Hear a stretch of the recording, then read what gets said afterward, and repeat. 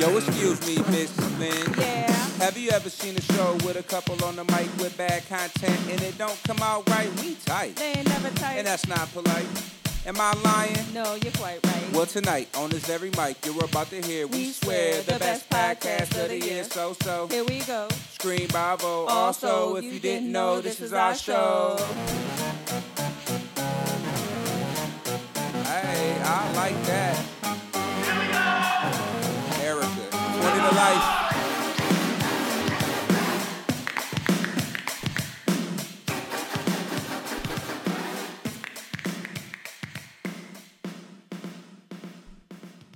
Welcome to America 20 to Life. I'm your host, Mike Lynn, here with my beautiful wife and co-host, Erica Lynn. What's up, babe? What's up? It's our Monday show. We are continuing with our candidate series. Tonight we have Kathy Dunbar, City Councilwoman at Large, on the show. I think it's going to be a pretty interesting conversation. Mayoral candidate. Yeah, mayoral candidate running for mayor of City of Lansing. 16 years on council.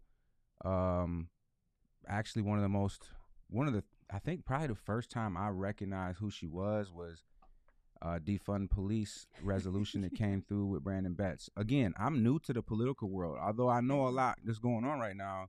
It was limited in a short time. Yeah, I've not really paid a whole lot of attention to what goes on in politics up until very, very, very recently. So, I was much like most of the city of Lansing, especially my community, where I felt like I don't deal in politics. I would say things like that just because I didn't understand like the power of politics and what issues that we have today that, you know, hinge off of politics and policy that's been in place for years and things that are trying to be broken down and how do you do that and all of that type of thing. So as I learned, that process, I actually did end up meeting Kathy through the defund police with Brandon Betts that she was doing. So we kind of got, introduced at that point.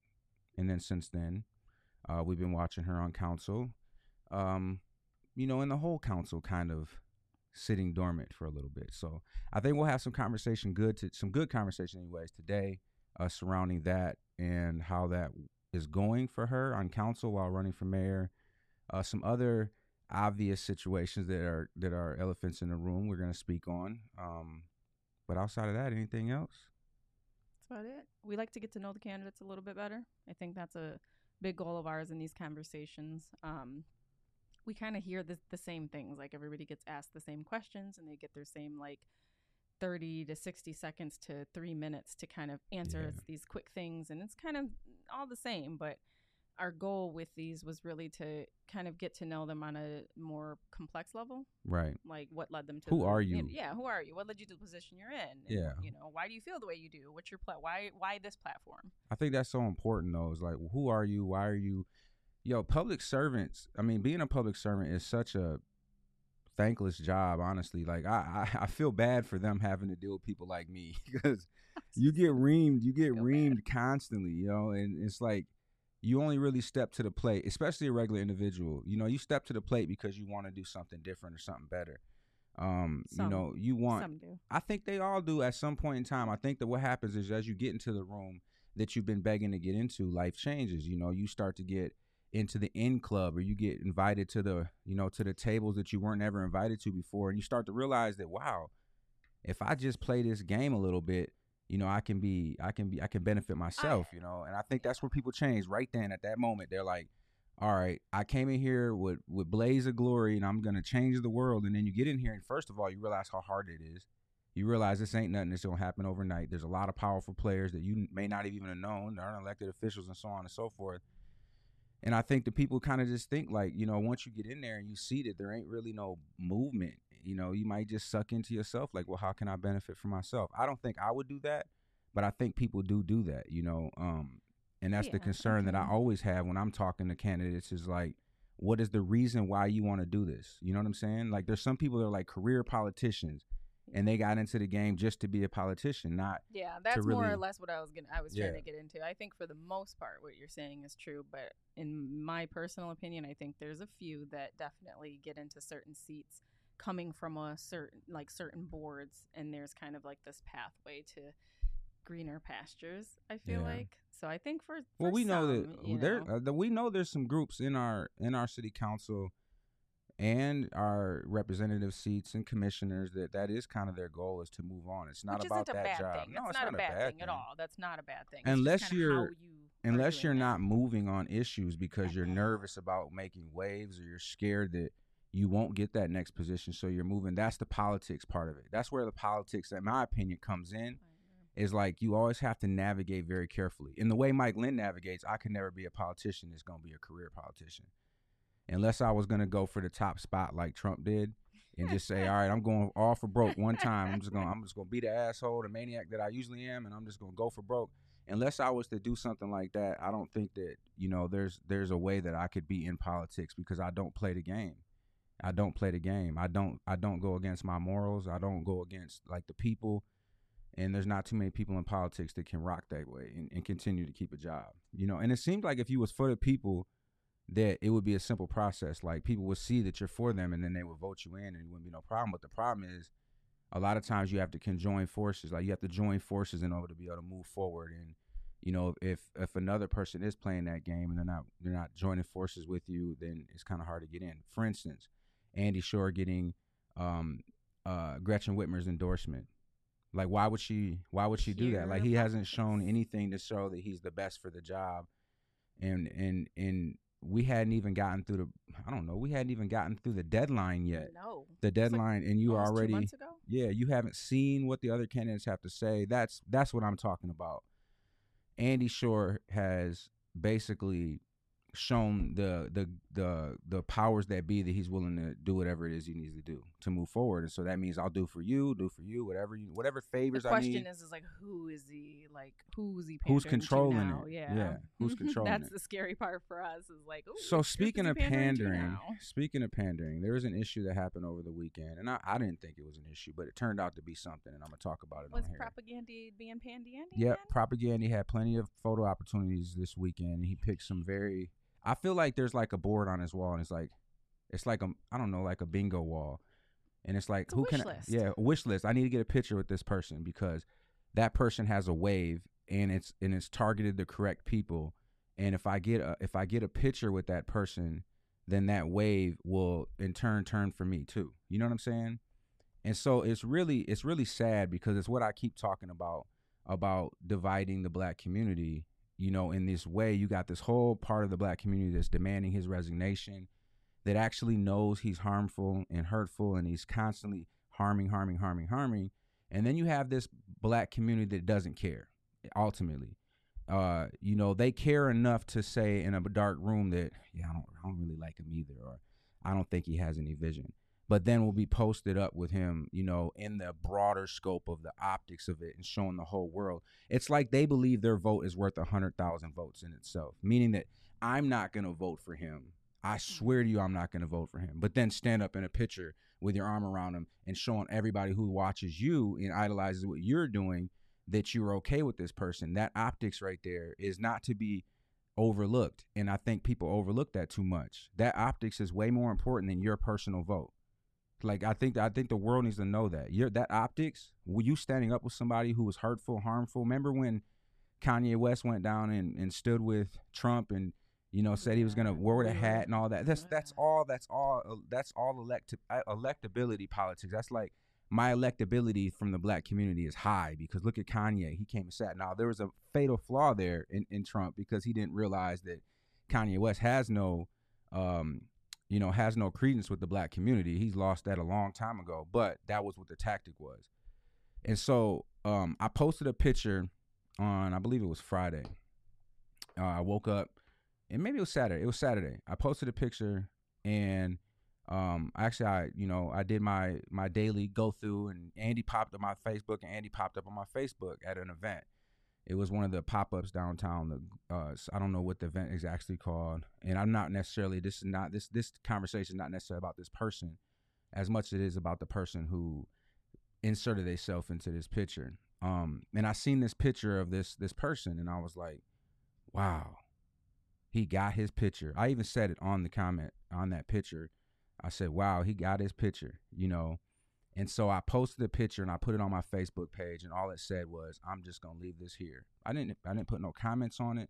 I didn't say nothing about nobody. I didn't draw nobody's attention to the fact. Just left the picture there. It's a picture that they took, a picture Andy Shore posted on his Facebook page. And I just shared it to my page and said, "I'm gonna leave this here."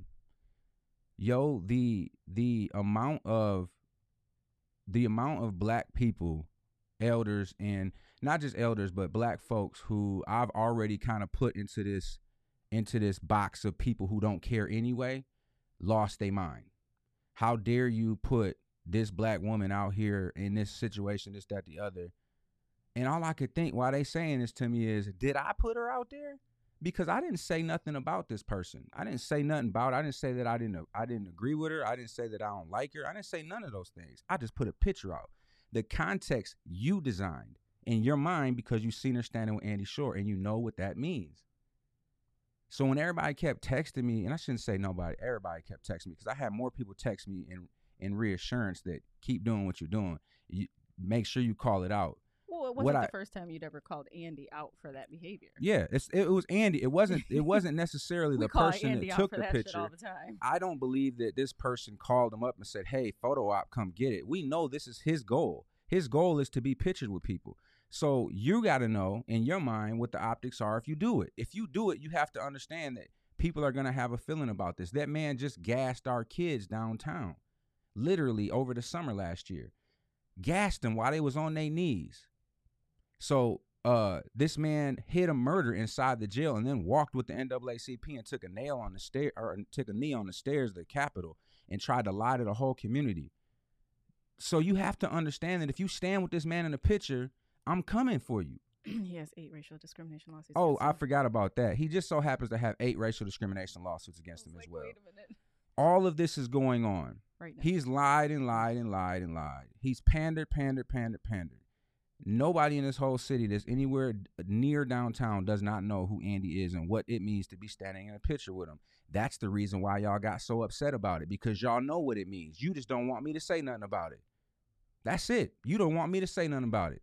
So I didn't get calls from these people necessarily. One person got on the comment section and tried to tell me how great of a person this person was that took the picture with Andy.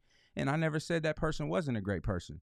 I didn't say anything, actually. Y'all got in there and went with the context. I didn't give anything other than I'm going to sit this right here. And I let y'all who know the issue do the damage. I didn't do anything. Can I just say something? Please do. I think that what really struck me, and because it was like, I was perplexed. I was like, wow, I didn't expect that, because again, I was like, this wasn't out of the ordinary at all to be calling out Andy for his bullshit. I've been doing it for a year now. He panders, and we're always like, here he goes again, pandering. But what really struck me is if you got upset at feeling like it was being pointed out that someone was being pictured with him, what that tells me is that you know all of the negative things associated with propaganda. And that really struck me. I'm like, a lot more people than I thought really truly know how badly he has damaged our city, because that wouldn't have meant anything except for the one person had no clue like what it was about at all. Yeah, it was like, is this his girlfriend? I was like, nah. So like those people, yes, that's different, because they truly are like, I don't get it. But that's the danger of it. That person has his own influence. The person who had no idea who the person was in the picture with Andy had no idea who that person was or anything else, and asked the question. And that's important, because think about what he said. Is that his girlfriend? Think about how good that could be. Think about the conversation that he could have been having with people, showing that picture like, yo, look at little Andy, white dude, got this this black woman with him, yada yada yada. Like, oh, he must be cool. He got a black wife. This is how dangerous the optics of things are. This is why we have to be very protective of our influence when we put it out there that way. If I'm gonna stand with you after all of that stuff you did, then I got to expect that somebody's gonna say something about it. But people don't. People don't. Like, how many people inbox me to tell me, get him. But then you had people, this is what drew me in to, this is where I say I put these certain people in a box. These are the people who will watch you. You know, everybody talks about when George Floyd had a knee on his neck and was getting killed, like they would have jumped in, right? I would have jumped in. I would have made sure it didn't happen. Bullshit. Stop that. No, you wouldn't have, because half of y'all won't jump in right now. Y'all won't jump in right now, and ain't nobody got a knee on nobody's neck and killing them, actually killing them, and y'all won't jump in. So I don't want to really hear that. But I put these people in a box of people who just are worried about capitalism. They're just worried about how their money shakes out, if they can get benefit and so on and so forth. They're willing to look over all the young black kids being killed in the streets. They're willing to look over Anthony Hulan's murder in the jail. They're willing to look over the fact that this man literally told them to gas some kids on their knees. Like, they'll look over all of that. So I don't really care about their opinion, but this is what killed me. After I posted that picture with nothing other than saying, I'm going to leave this here, it went on this person got a wave. See, I can make you famous by putting you on this show. This is why I say, hope to talk to you and not about you, because I can make you famous. Nobody cared to celebrate this person until I posted that picture. And then it was like 3 people who have a lot of influence in this city wanted to go on this tangent of how great this person was, as if it was combating what I said. I didn't say the person wasn't great. Celebrate them. They should be celebrated. And you can do all of those things without standing up in a picture with Andy Shore. That's where I'm at with it. You can do all of the greatness in the world like I do. I do a lot of great things for the city. I don't brag about it all the time, but I'm always my foot in something good for the city. So ultimately, you can do all of that stuff without ever standing with Andy Shore. One of our state representatives, Sarah Anthony, who I care for dearly. I like Sarah Anthony. I'm not always happy with the way that she moves, but I like her. I don't think she's a bad person, not by any means whatsoever. But I've not seen her in no pictures with Andy Shore. So she can do a whole lot of good stuff from a legislative position, is right next to Andy Shore, and doesn't have to be pictured with him. Because they know as soon as you walk up next to me and try to get a hug and say, hey, let me just get this selfie, they like, whoa. I'm going to tell you something that's funny about that. You know how much this person knows that pictures are bad? Sarah, anyways. Because when I escorted her at the Capitol, after we were done, I said to her, hey, can we get a picture, all of us together? And she said, really? You really want a picture? I was like, yeah, why wouldn't I? It wasn't, from my sense of being, I didn't think about nothing bad. I just thought, like, let's take a picture of us. Really? Do you really think you don't, like, I don't know. I don't think it's a good idea. Like, we shouldn't probably take a picture. People know and understand the optics of things. The problem is, like you told me, nobody is going to care if they like the person. They're not going to say anything's wrong with it. And they'll actually just clamor into that person and like be mad at you for pointing out their bad behavior.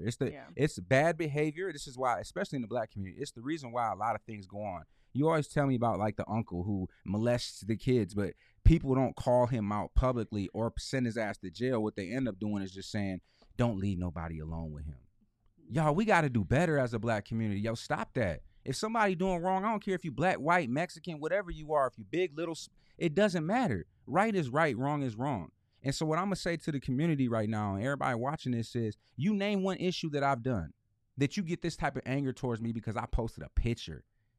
When have I done harm? I want y'all to ask yourselves that. And it's so easy to dislike somebody for calling out bad behavior.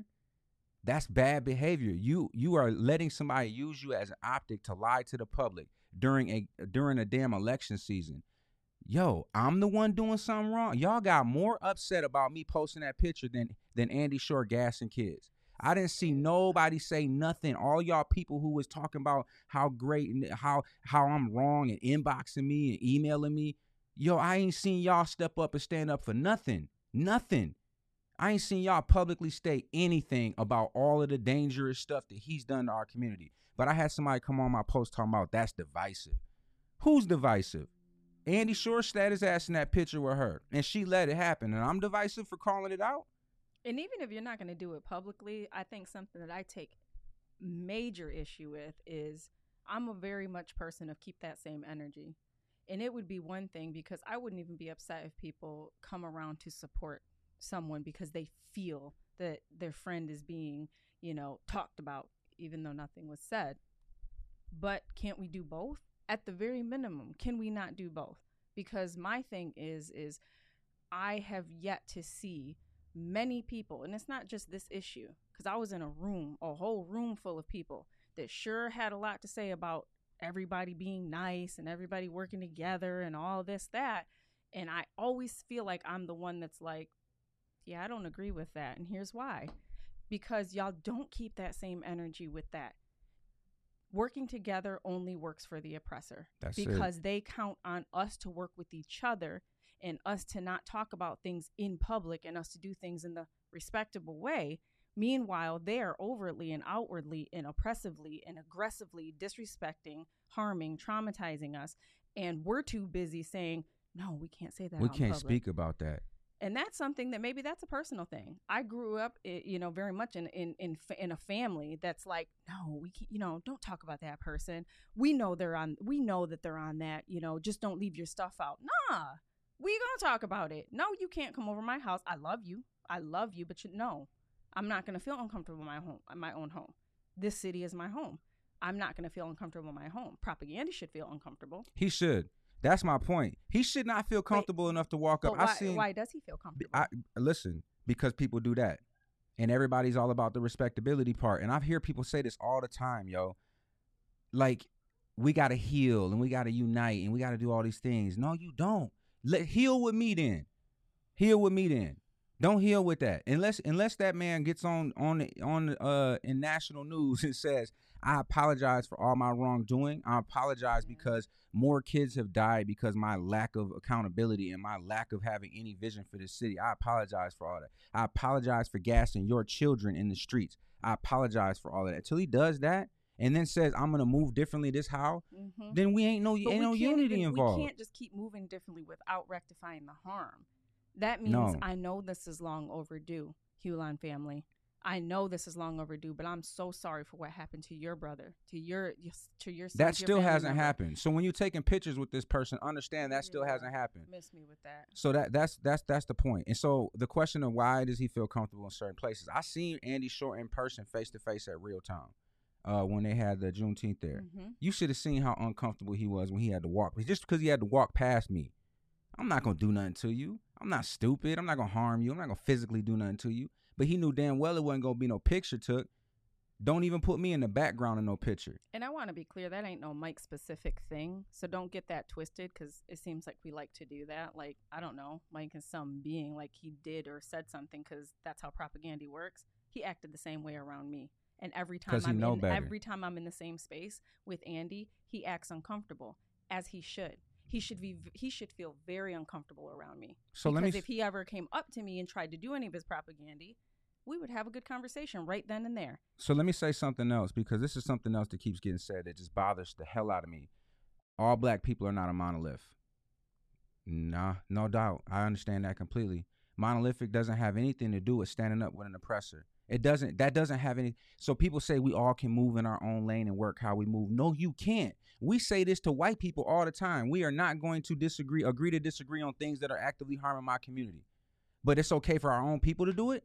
And we can't call that out because you love that person. I don't care how much you love that. Then you should be calling that person in and saying, hey man, don't be using your influence to stand up with Andy Shore and lie to our kids. And then I come to find out this person don't even live in Lansing. This person don't even live here. You're not even directly affected by these issues. And I'm not saying you care or don't care. But the point is, we aren't a monolith. That's okay. But that doesn't mean that this is not a process of moving in lanes and doing things differently. There should be one understanding. I spoke to this person and I told him, I said, there's just a non-negotiable for me. One of the non-negotiables for me is anybody who is standing with an oppressor, I can't deal with you whatsoever. I won't work with you. I will call that out every day. Tracy Edmond, Pastor Edmond, held this big event outside his church, had the police department there, had the mayor there to take pictures, of course, right after her picture, this picture came out with Tracy Edmond, and then had Chief Green speak to the people. Yo, how dangerous is that? I don't care if y'all don't like me or like what I say, then leave. But the point is, I'm going to call it out every time. You're not going to lie to my community. And the community does not know well enough and they trust you to tell them the truth. And when you overlook all of this stuff that's happened and you stand up with this person and you allow Chief Green to come and talk to the people, could you imagine the bitch fit that had to be? Like, could you imagine Chief Green? He already went public in the newspaper saying that I don't want to speak to, or I didn't even want to be. If I had to be a choice to make it all over again, I wouldn't even have been a cop because the community is so rough on us. And you let that man talk to your congregation. I was going to say, if anybody read that article, after reading that article, that's not somebody that I would want to speak, for us or to us or anything like that, because it really told me exactly where he kind of stood. And it's that same trope that we're hearing across the country of being held accountable, and what I'm hearing is you I don't don't like want to it. be held accountable. Right. The police have to be held to a different standard. Otherwise, you wish you would have never become an officer. If you would have known that we were going to become hip to the fact that y'all are an oppressive system and we want it to change, then you would have never gotten into the system. Is basically what I heard. And I'm just like, But you wow. let them speak to the people. That just beyond me, yo. Like, just I'm not gives gonna let somebody credibility. like that speak to the people. Why would I let somebody like that sit up there and lie to the people over unity? I don't believe it's over unity. I believe it's over probably the $40,000 he paid you to come take that picture with you. If I wanted to take pictures and stop what I'm doing here, I could have all my problems alleviated, my personal problems alleviated. I mean, sure, he would be like, I do whatever to get Mike to stop messing with me. Like, he hates the internet. He doesn't like anybody talking about him on here. I'm like his absolute worst nightmare. And I'm sure he's probably sent plenty of people to say, hey, can you get Mike in the room, man, so he can stop doing it, whatever he needs. No, you're not going to be able to do that with me. I'm sorry. You're not going to be able to stand up in no pictures with me. I'm not going to do all of that. I don't care. So people who do that, I just want it to be known, they know what they're doing. But they've decided that your issues, issues in this city don't matter as much as their own personal gain. That's what it is. And the people around it, and it's funny because the people that swarm this person are all people that I put in the same box. Y'all all in the same box of people who are okay with oppression. You remember I always talk about the 3 type of black folks. The number 3, the person who puts up with it all. The number 2 person who puts up with it but goes home and is pissed and hates and they're almost getting woke. And then the number 1 type person like me who ain't putting up with none of it. I'm not playing with no racism, no oppressive behaviors at all, and I will call it out no matter what. If I lose everything, I've lost everything calling it out. Remember that. Yeah.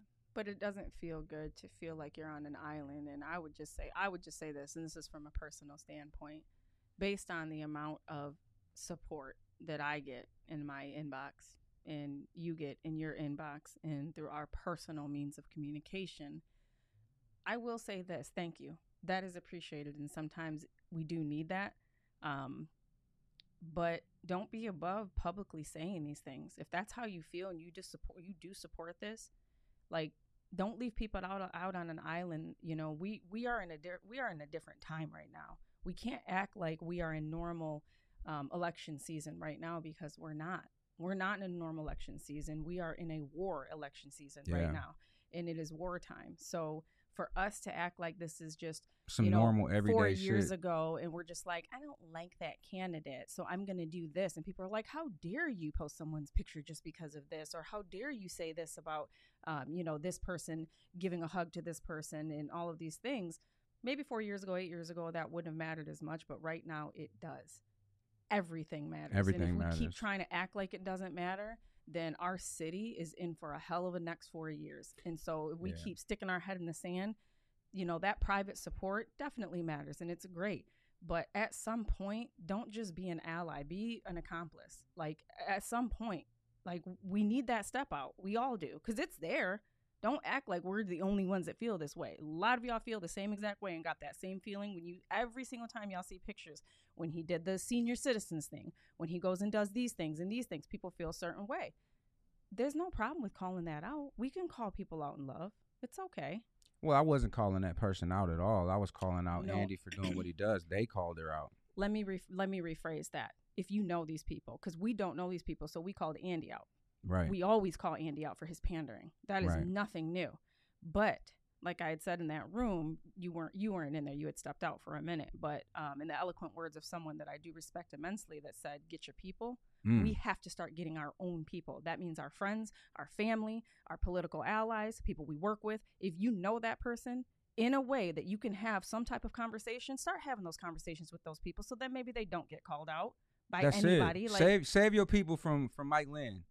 Seems I'm so dangerous, and I put something on my personal Facebook page. Like, people act like I sent that shit to the Associated Press.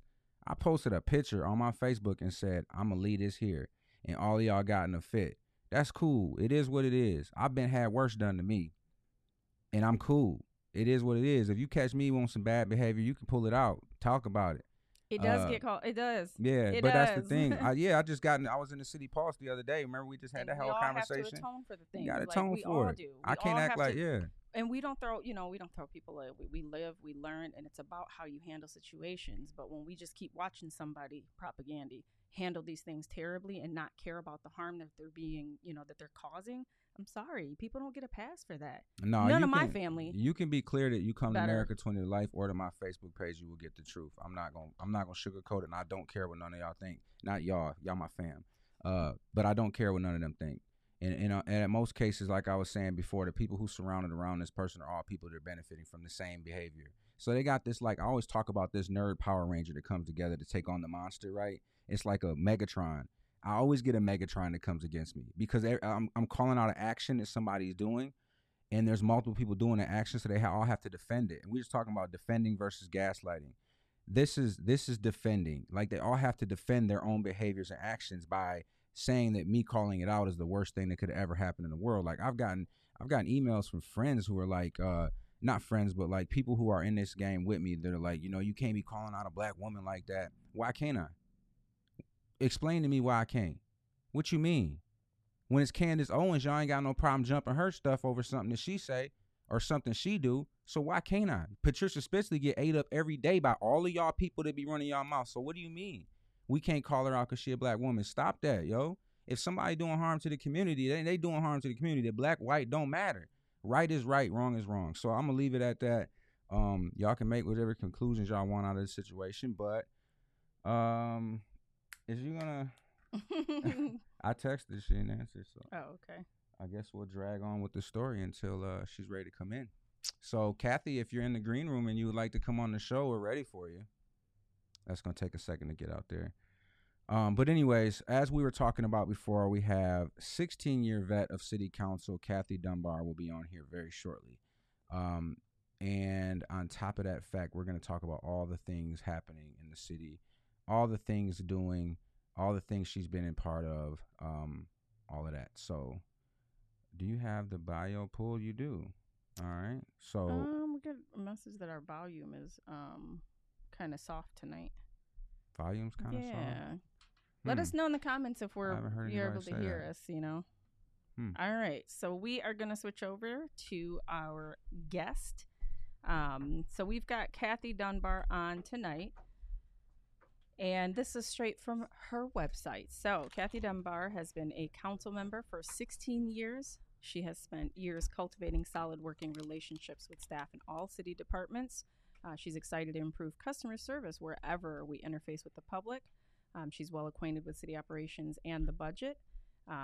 She actually recently spent Super Bowl weekend on Zoom calls restructuring the Lansing Lugnuts contract renewal, which saved the taxpayers $2 million in the process. As a trained facilitator, she's worked with hundreds of neighbors and small business owners to find collaborative solutions that address community-identified needs. And those experience, she says, help to shape her priorities.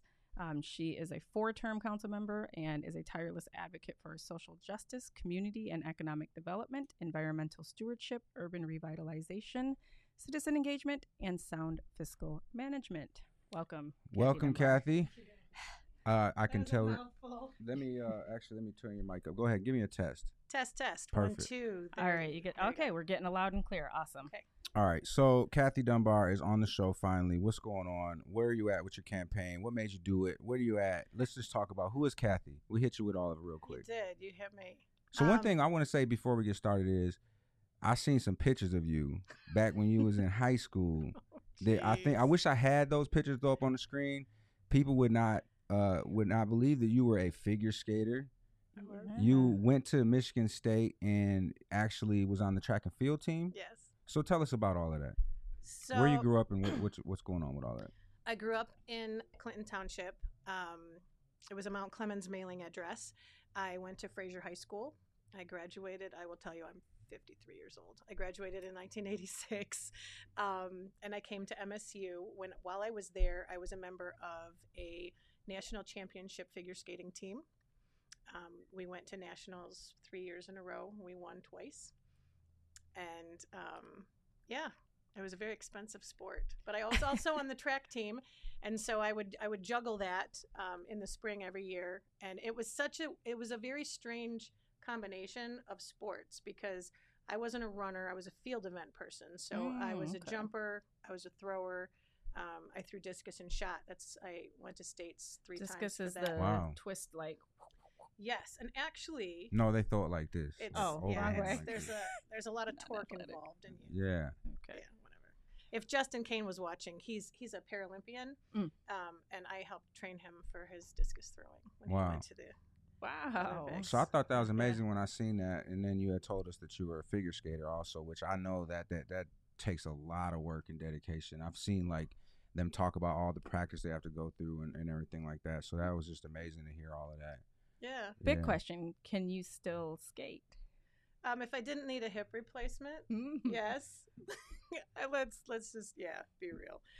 I wish that I can still coach in both sports. But I think my days of falling on my butt in any case, I loved to rollerblade. Mm. So I used to love it when my kids would go to there was always roller skating. Mm-hmm. So I would be like the parent that was out there on the floor with them. Didn't have a problem with that at all. I loved it. Nice. Loved it. So Kathy's been on city council for 16 years. You've also have a nonprofit you've been doing for about the same time or a little longer, right? Longer. So what, 20 years with that? Yeah. Talk to us About about the 20. nonprofit. What is the name and what Yep. does it do? I started South Lansing Community Development Association. It is a kind of a roundabout story. So I didn't go to school to be in politics. I have a degree in history and philosophy of law, anthropology from MSU, and I never intended to go into it. What I did was move into this neighborhood right after I got married. I already had a kid. Was waiting. I was pregnant with my second, and I was waiting for the welcome pack. Like everyone told me, when you move into a neighborhood, people show up at your house with like lasagna and brownies and food.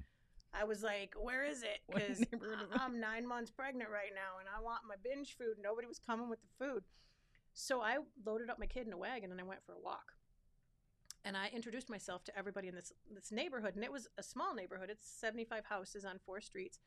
I found people on every street that had lived in that neighborhood for more than 40 years.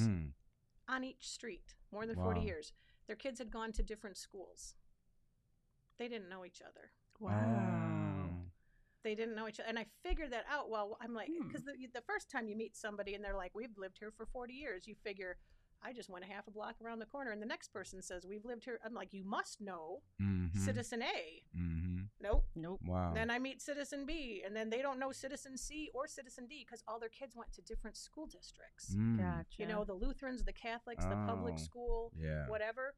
So it just struck me that we were in this very tight-knit community where it should have been like a Mayberry, but it wasn't. Okay. It wasn't. And so I ended up sort of becoming the neighborhood mom, because I had the gaggle of 4, and there were other parents that had 2, 3, 4 kids, and then it became sort of the neighborhood president thing, which nobody ever.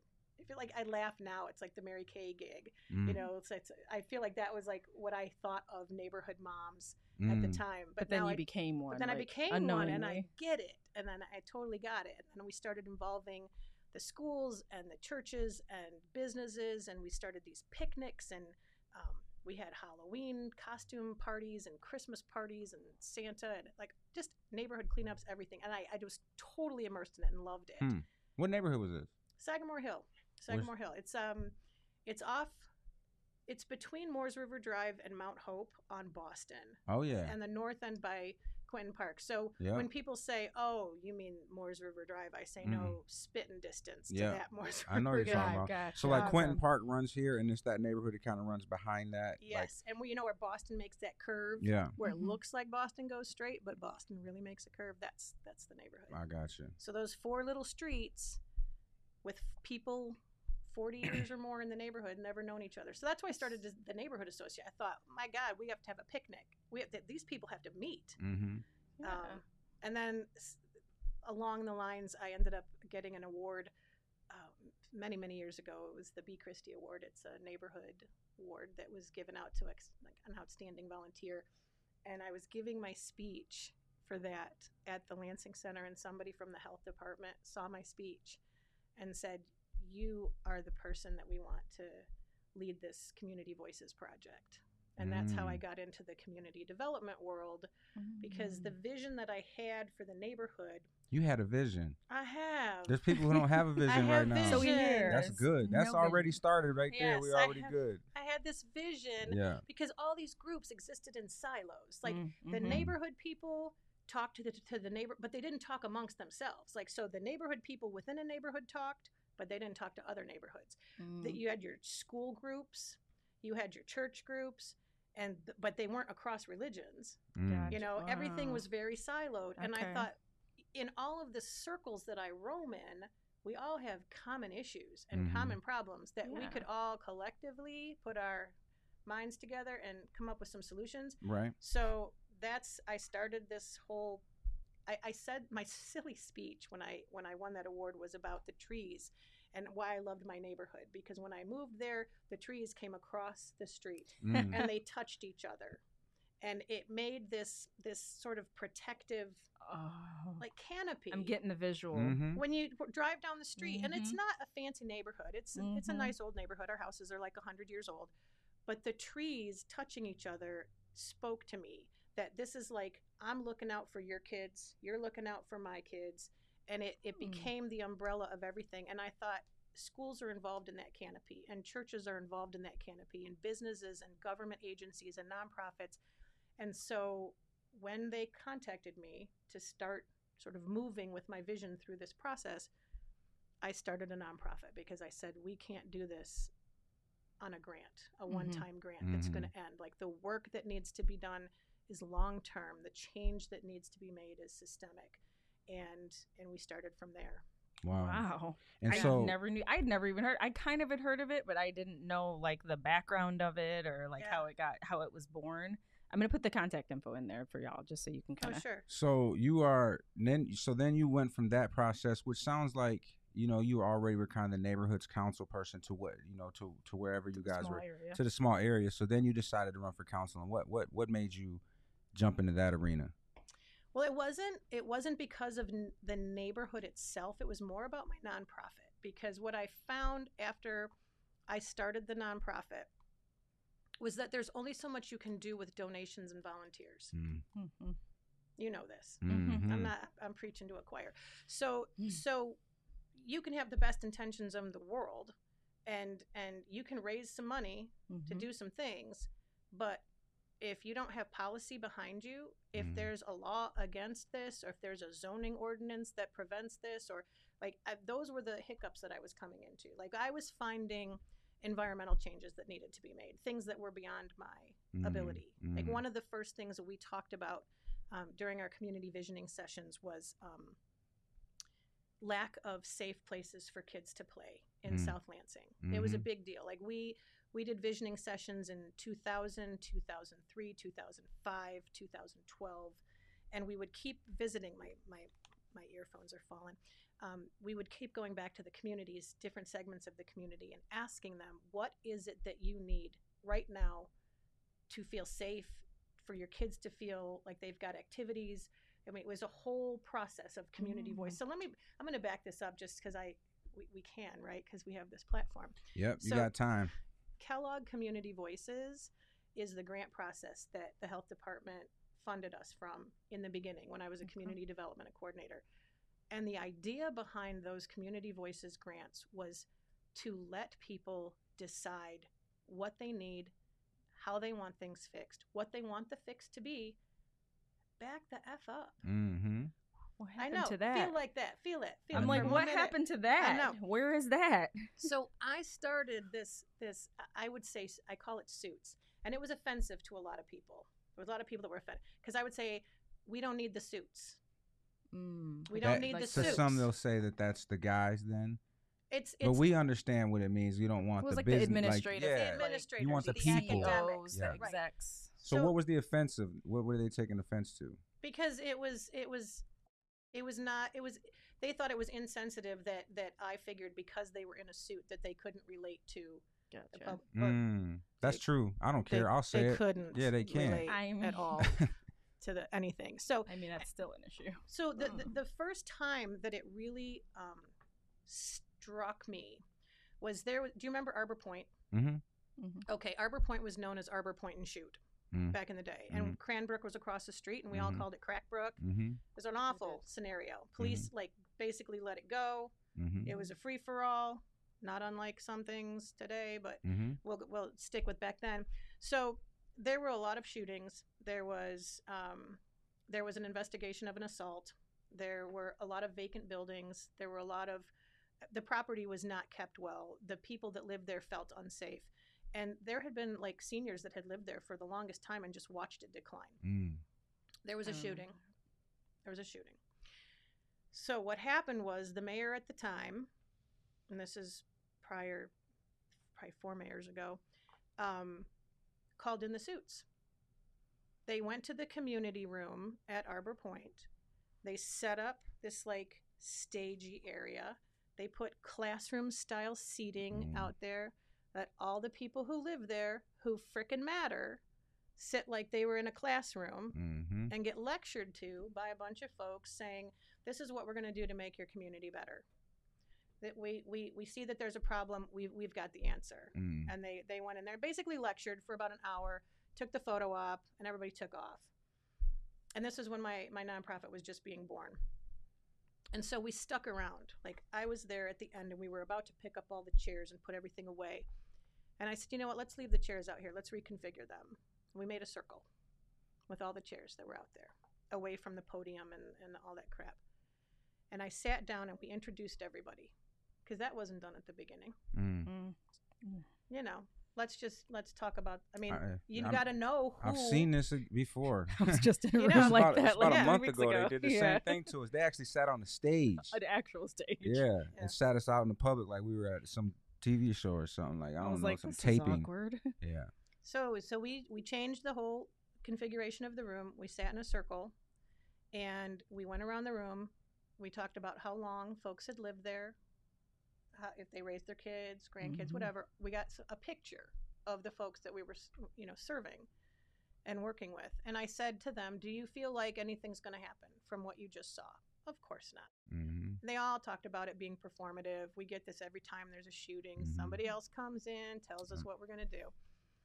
So I said, what do you think the problem is to these folks? And they thought about it long and hard. And we wrote notes. They felt that most of the problem at Arbor Point was being caused by kids that were not from Arbor Point, that were friends of grandkids that lived at Arbor Point that would come in there. They knew who the kids were. They could call the police when those kids were there, but nobody would ever show up. And I'm not saying that that's the right thing to do now anyway, but the other thing was they said that these kids take up all the parking spots. So these older ladies were buying, they'd go out and they'd buy their groceries, and they'd come back. They'd have to park like 3 different units away from where they live. There's no lights. The lights weren't working. They'd have to walk past the dumpster, kind of scared of everything. So they get back to their place, and all these other kids are congregating outside of their units. They're telling us these stories. We're like, okay, that feels very unsafe. You don't know who these folks are. You don't know if they belong here. They're behaving in ways that make you not feel comfortable. What would make you feel comfortable? What would it take to make you feel comfortable? And a lady said, if I could park right in front of my door, if I knew that that parking spot was mine, I said, okay. There's assigned parking there now. Now there is. Yeah, so there you go. That solves that there issue. wasn't then. Yeah. And so we were like, okay, what would it take to make this happen? Well, whatever unit is on that door, there's going to be a parking spot with that number on it. And we went through the whole process. We ended up buying the paint. We ended up stenciling. We worked with, the community there. Wow. And the thing about that is, looking back, excuse me, I don't know that it curbed all of the crime or even a significant amount of the crime. It was something, it was action of but it some was sort. action that they came up with. Right. Absolutely. Yeah. So if it failed, they knew that they got to at least try. Right. And somebody listened to what they had to say. Yeah. Right. And so. And it at least solved some of an issue that obviously that they were having that was a very tangible and real issue to them. Yeah. I think that's sometimes what we miss. I was going to say, like, sometimes the answer is sometimes some of the answers are a little bit simple if we just sit down and listen. They're not always like very complex answers, to be clear, but sometimes there are some simple answers if we're just willing to listen to, the community. Right. And to think outside the box. Like, Yeah. and I know that that's an overused, term, but the idea that we always have to do what's always been done Mm-hmm. is BS. Yep. That's a fact. That's what I mean. The same thing that you BS. just said is the same thing they're doing right now. So talking about that, in your seat at council, as you sit right now, what are the issues that you believe that council can affect? We've had a lot of issues with, the mayor, and we know that, and this is why you probably put your name in the hat, because there's obviously a deficiency there. But from council, like, what are the things that can be done right now instead of like what Spatafor did when he came on and did this whole, we're gonna do a stop the violence, what would you call it, a town hall, and then nothing came from it. So the same thing they did at Arbor Point, like, we're gonna sit everybody down, bring the suits in, we're gonna talk to you all, and then we're gonna leave from here and not do anything. So let me ask you this: what have you seen being done on council since this murder, since Spatafor did the town hall? What have you seen being done from council, from his position that he can do work at, for the violence?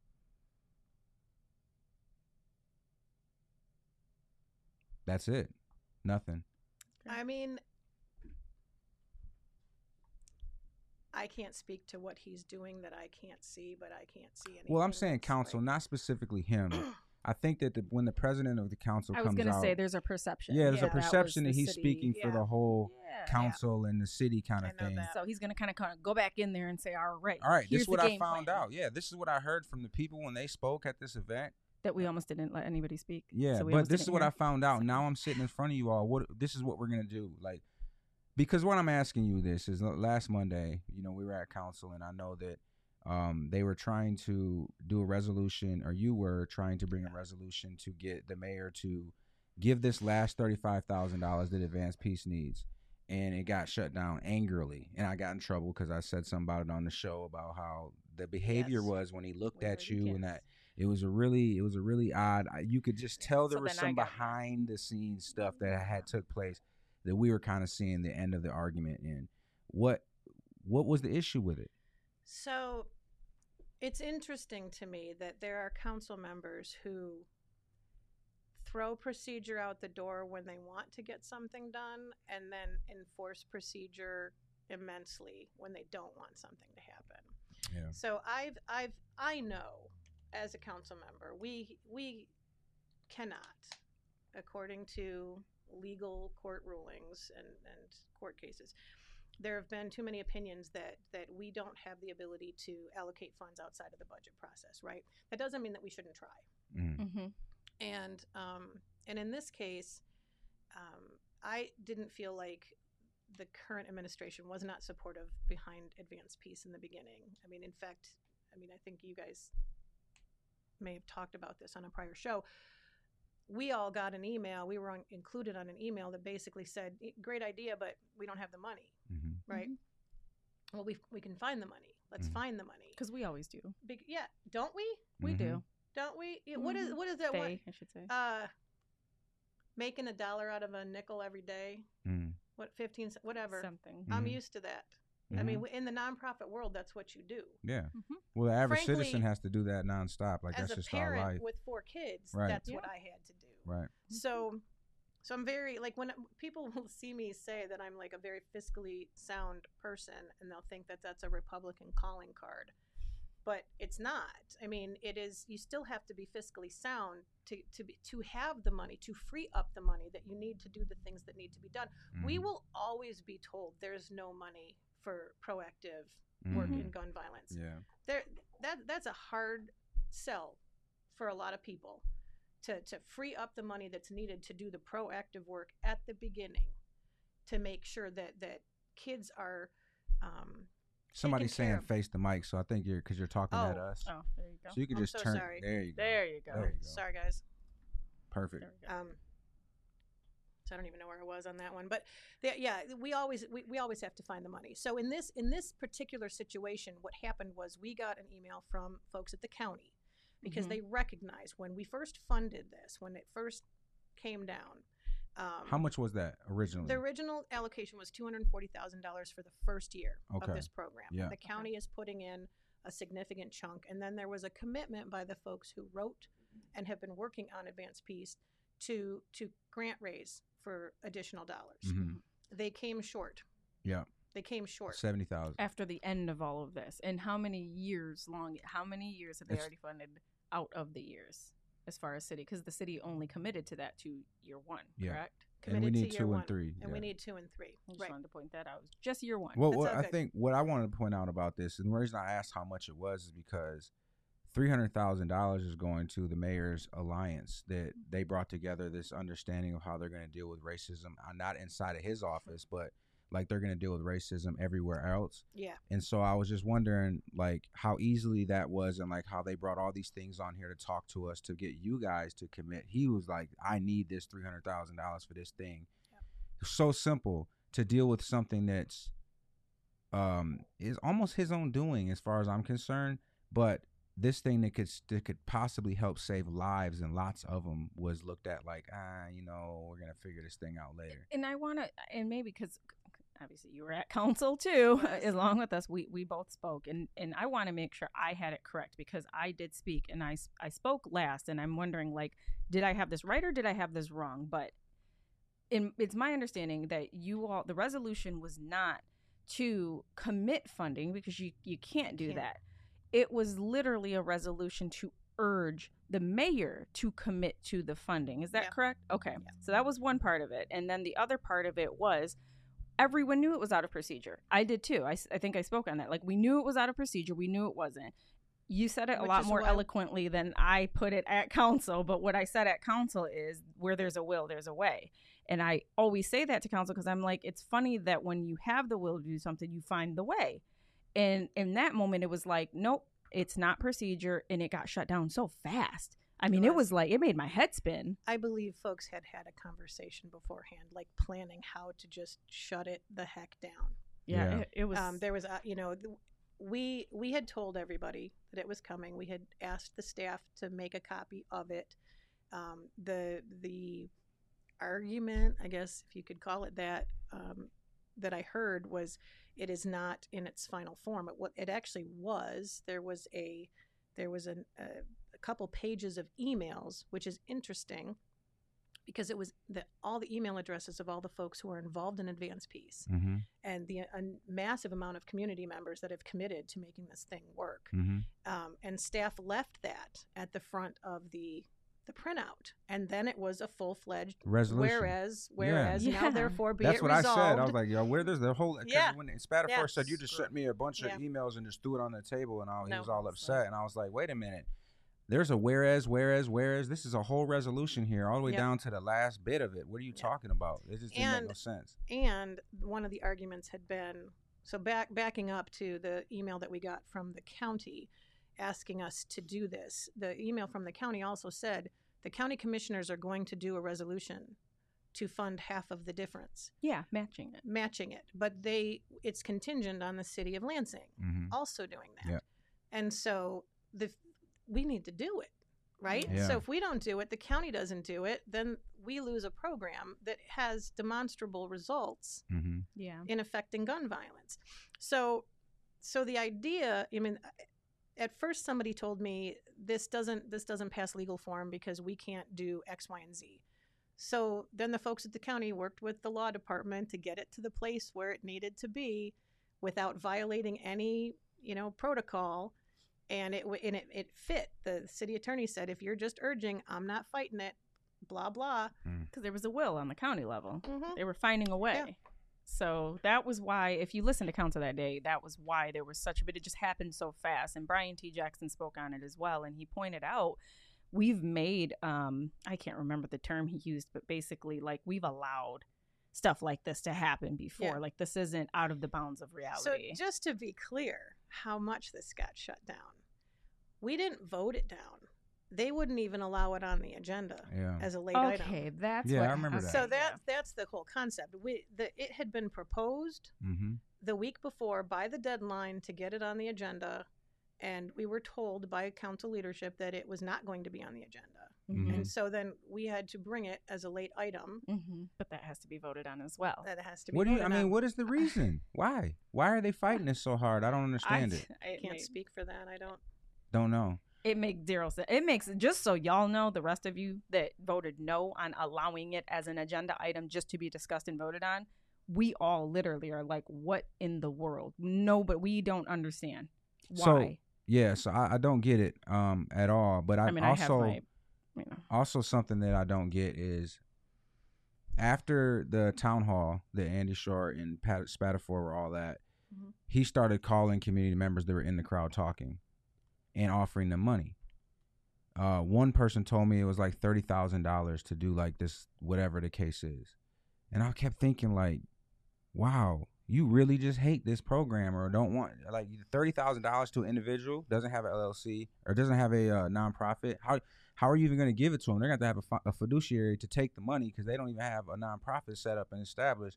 But this thing, Advanced Peace, is like ready to move, and it needed y'all to do that right there so that, you know, so what I'm saying is proper procedure and all of that, or even having to press this person to do this, mayor, to do this, makes no sense to me when you can just call somebody that you like how they talked about you, because they might have said to him, you know, you're not the problem, Andy.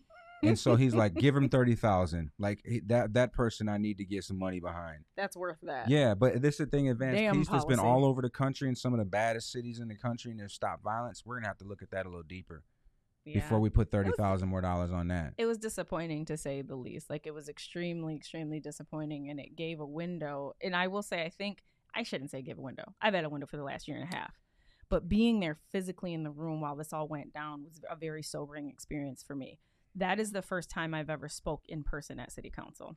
It's not the first time I've been to City Council, but I've never spoken in person there, and watching, you know, like I lost my phone. I haven't lost my phone in years. Yeah. I was so upset when I got done because watching it all go down, and I guess it was just more, I don't know. It felt like more of a slap in the face. Yeah. I really didn't like it. City Hood came in and said, question, do you think this was a move to have a candidate move this forward to take credit? Do you think that's what it was? Like, is this something that... And by the candidate, do you mean the mayor? Right. I guess that's the question. If there's any candidate, you know, if this is something that they want to be able to move forward. Well, I mean, if you watched it, I mean, if you look at the key points in the current administrations, like when they presented their budget and all of their accomplishments and everything, I mean, Advanced Peace is right up there. Yeah. I know. Right I've seen that. And I thought that How can because list you that's an all brought it, accomplishment? it's almost like, how can I say this? Like a backdoor given the 35K wouldn't have been what he needed to do. What he needed to do was shut it down in this environment because you all brought it, and then later come back with some press release. We're funding this thing Yes. so that it can press through. I sold it. That's why I was Yes. saying, like, I get why it is that whole thing took place, and it's like almost a control factor. It's always the same thing. Like, if I don't have it, nobody's gonna have it. Or if I don't bring it, nobody can bring it. And that's just kind of what I've seen from this administration. And how many people will never know that all of that we just talked well, about they know it happened? now. That's the thing. That's just why we talked about it on here. That's so that why we people have to know it. talk about things, and Yeah. we have to call So, things out. so people are playing games with politics, and they're holding up help that's like greatly needed right now to have the perfect moment. And I'm gonna tell you all here, probably when he's gonna fund this is like right before the primary. It's gonna be like this whole press that I'm gonna fund Advanced Peace, and we're gonna do this, we're gonna do that. And ultimately, it doesn't, like, none of this power structure hinges on the mayor. Like, the mayor just gave money. That's all. So he doesn't get to decide how any of it goes or any of that type of thing. This is really the Ingham County's issue and project. And the mayor was just asked to give money as a city partner in it. So invest. So they're asking, it's an initiative. It's an initiative with a blueprint, an existing blueprint that does want, obviously, city and Ingham County, you know, the county and city cooperation. Like, it wants that. Right. But it's not something that is built into the actual model and how it runs and operates. And what is the best way that you can, you know, fund an initiative is funding it. That's it, you know. And if you can do that, like, that's it, you know. But if you can't control it, are you going to continue to pull a Trump on us? Like, that's how it felt. I was like, he's pulling a Trump on us. I almost said that, but I was like, oh, that might be too far. do that. So I got a That might be question. too far. Question from It's one okay. of our fam. Sure. You've had many ideas get pushed aside by previous administrations and the business community. In the current volatile situation that Lansing is in, how do you think that you'll be able to make change, like, from your position? Well, we have a strong mayor. position. Mm. I mean, that is the saving grace of putting a different type of leader in that position. So you and I have talked. You've talked on this show even before about city manager versus the mayor and the Had to debates know. about that. So what I've found across the country, looking at National League of Cities and the statistics and everything, more cities across the country are moving away from city manager and back to a strong mayor position because they feel like the mayor is more accountable to the voters directly as opposed to an interim elected pool. In either case, the council does not control staff or policy in outside of the human resources area, but it's still a city manager that controls the staff departments, work that gets done, or the mayor that controls all those things that get done. The mayor in this town definitely has a lot more power than in many communities. So the current mayor is using it in one direction. Right. A future mayor can use that in a different direction.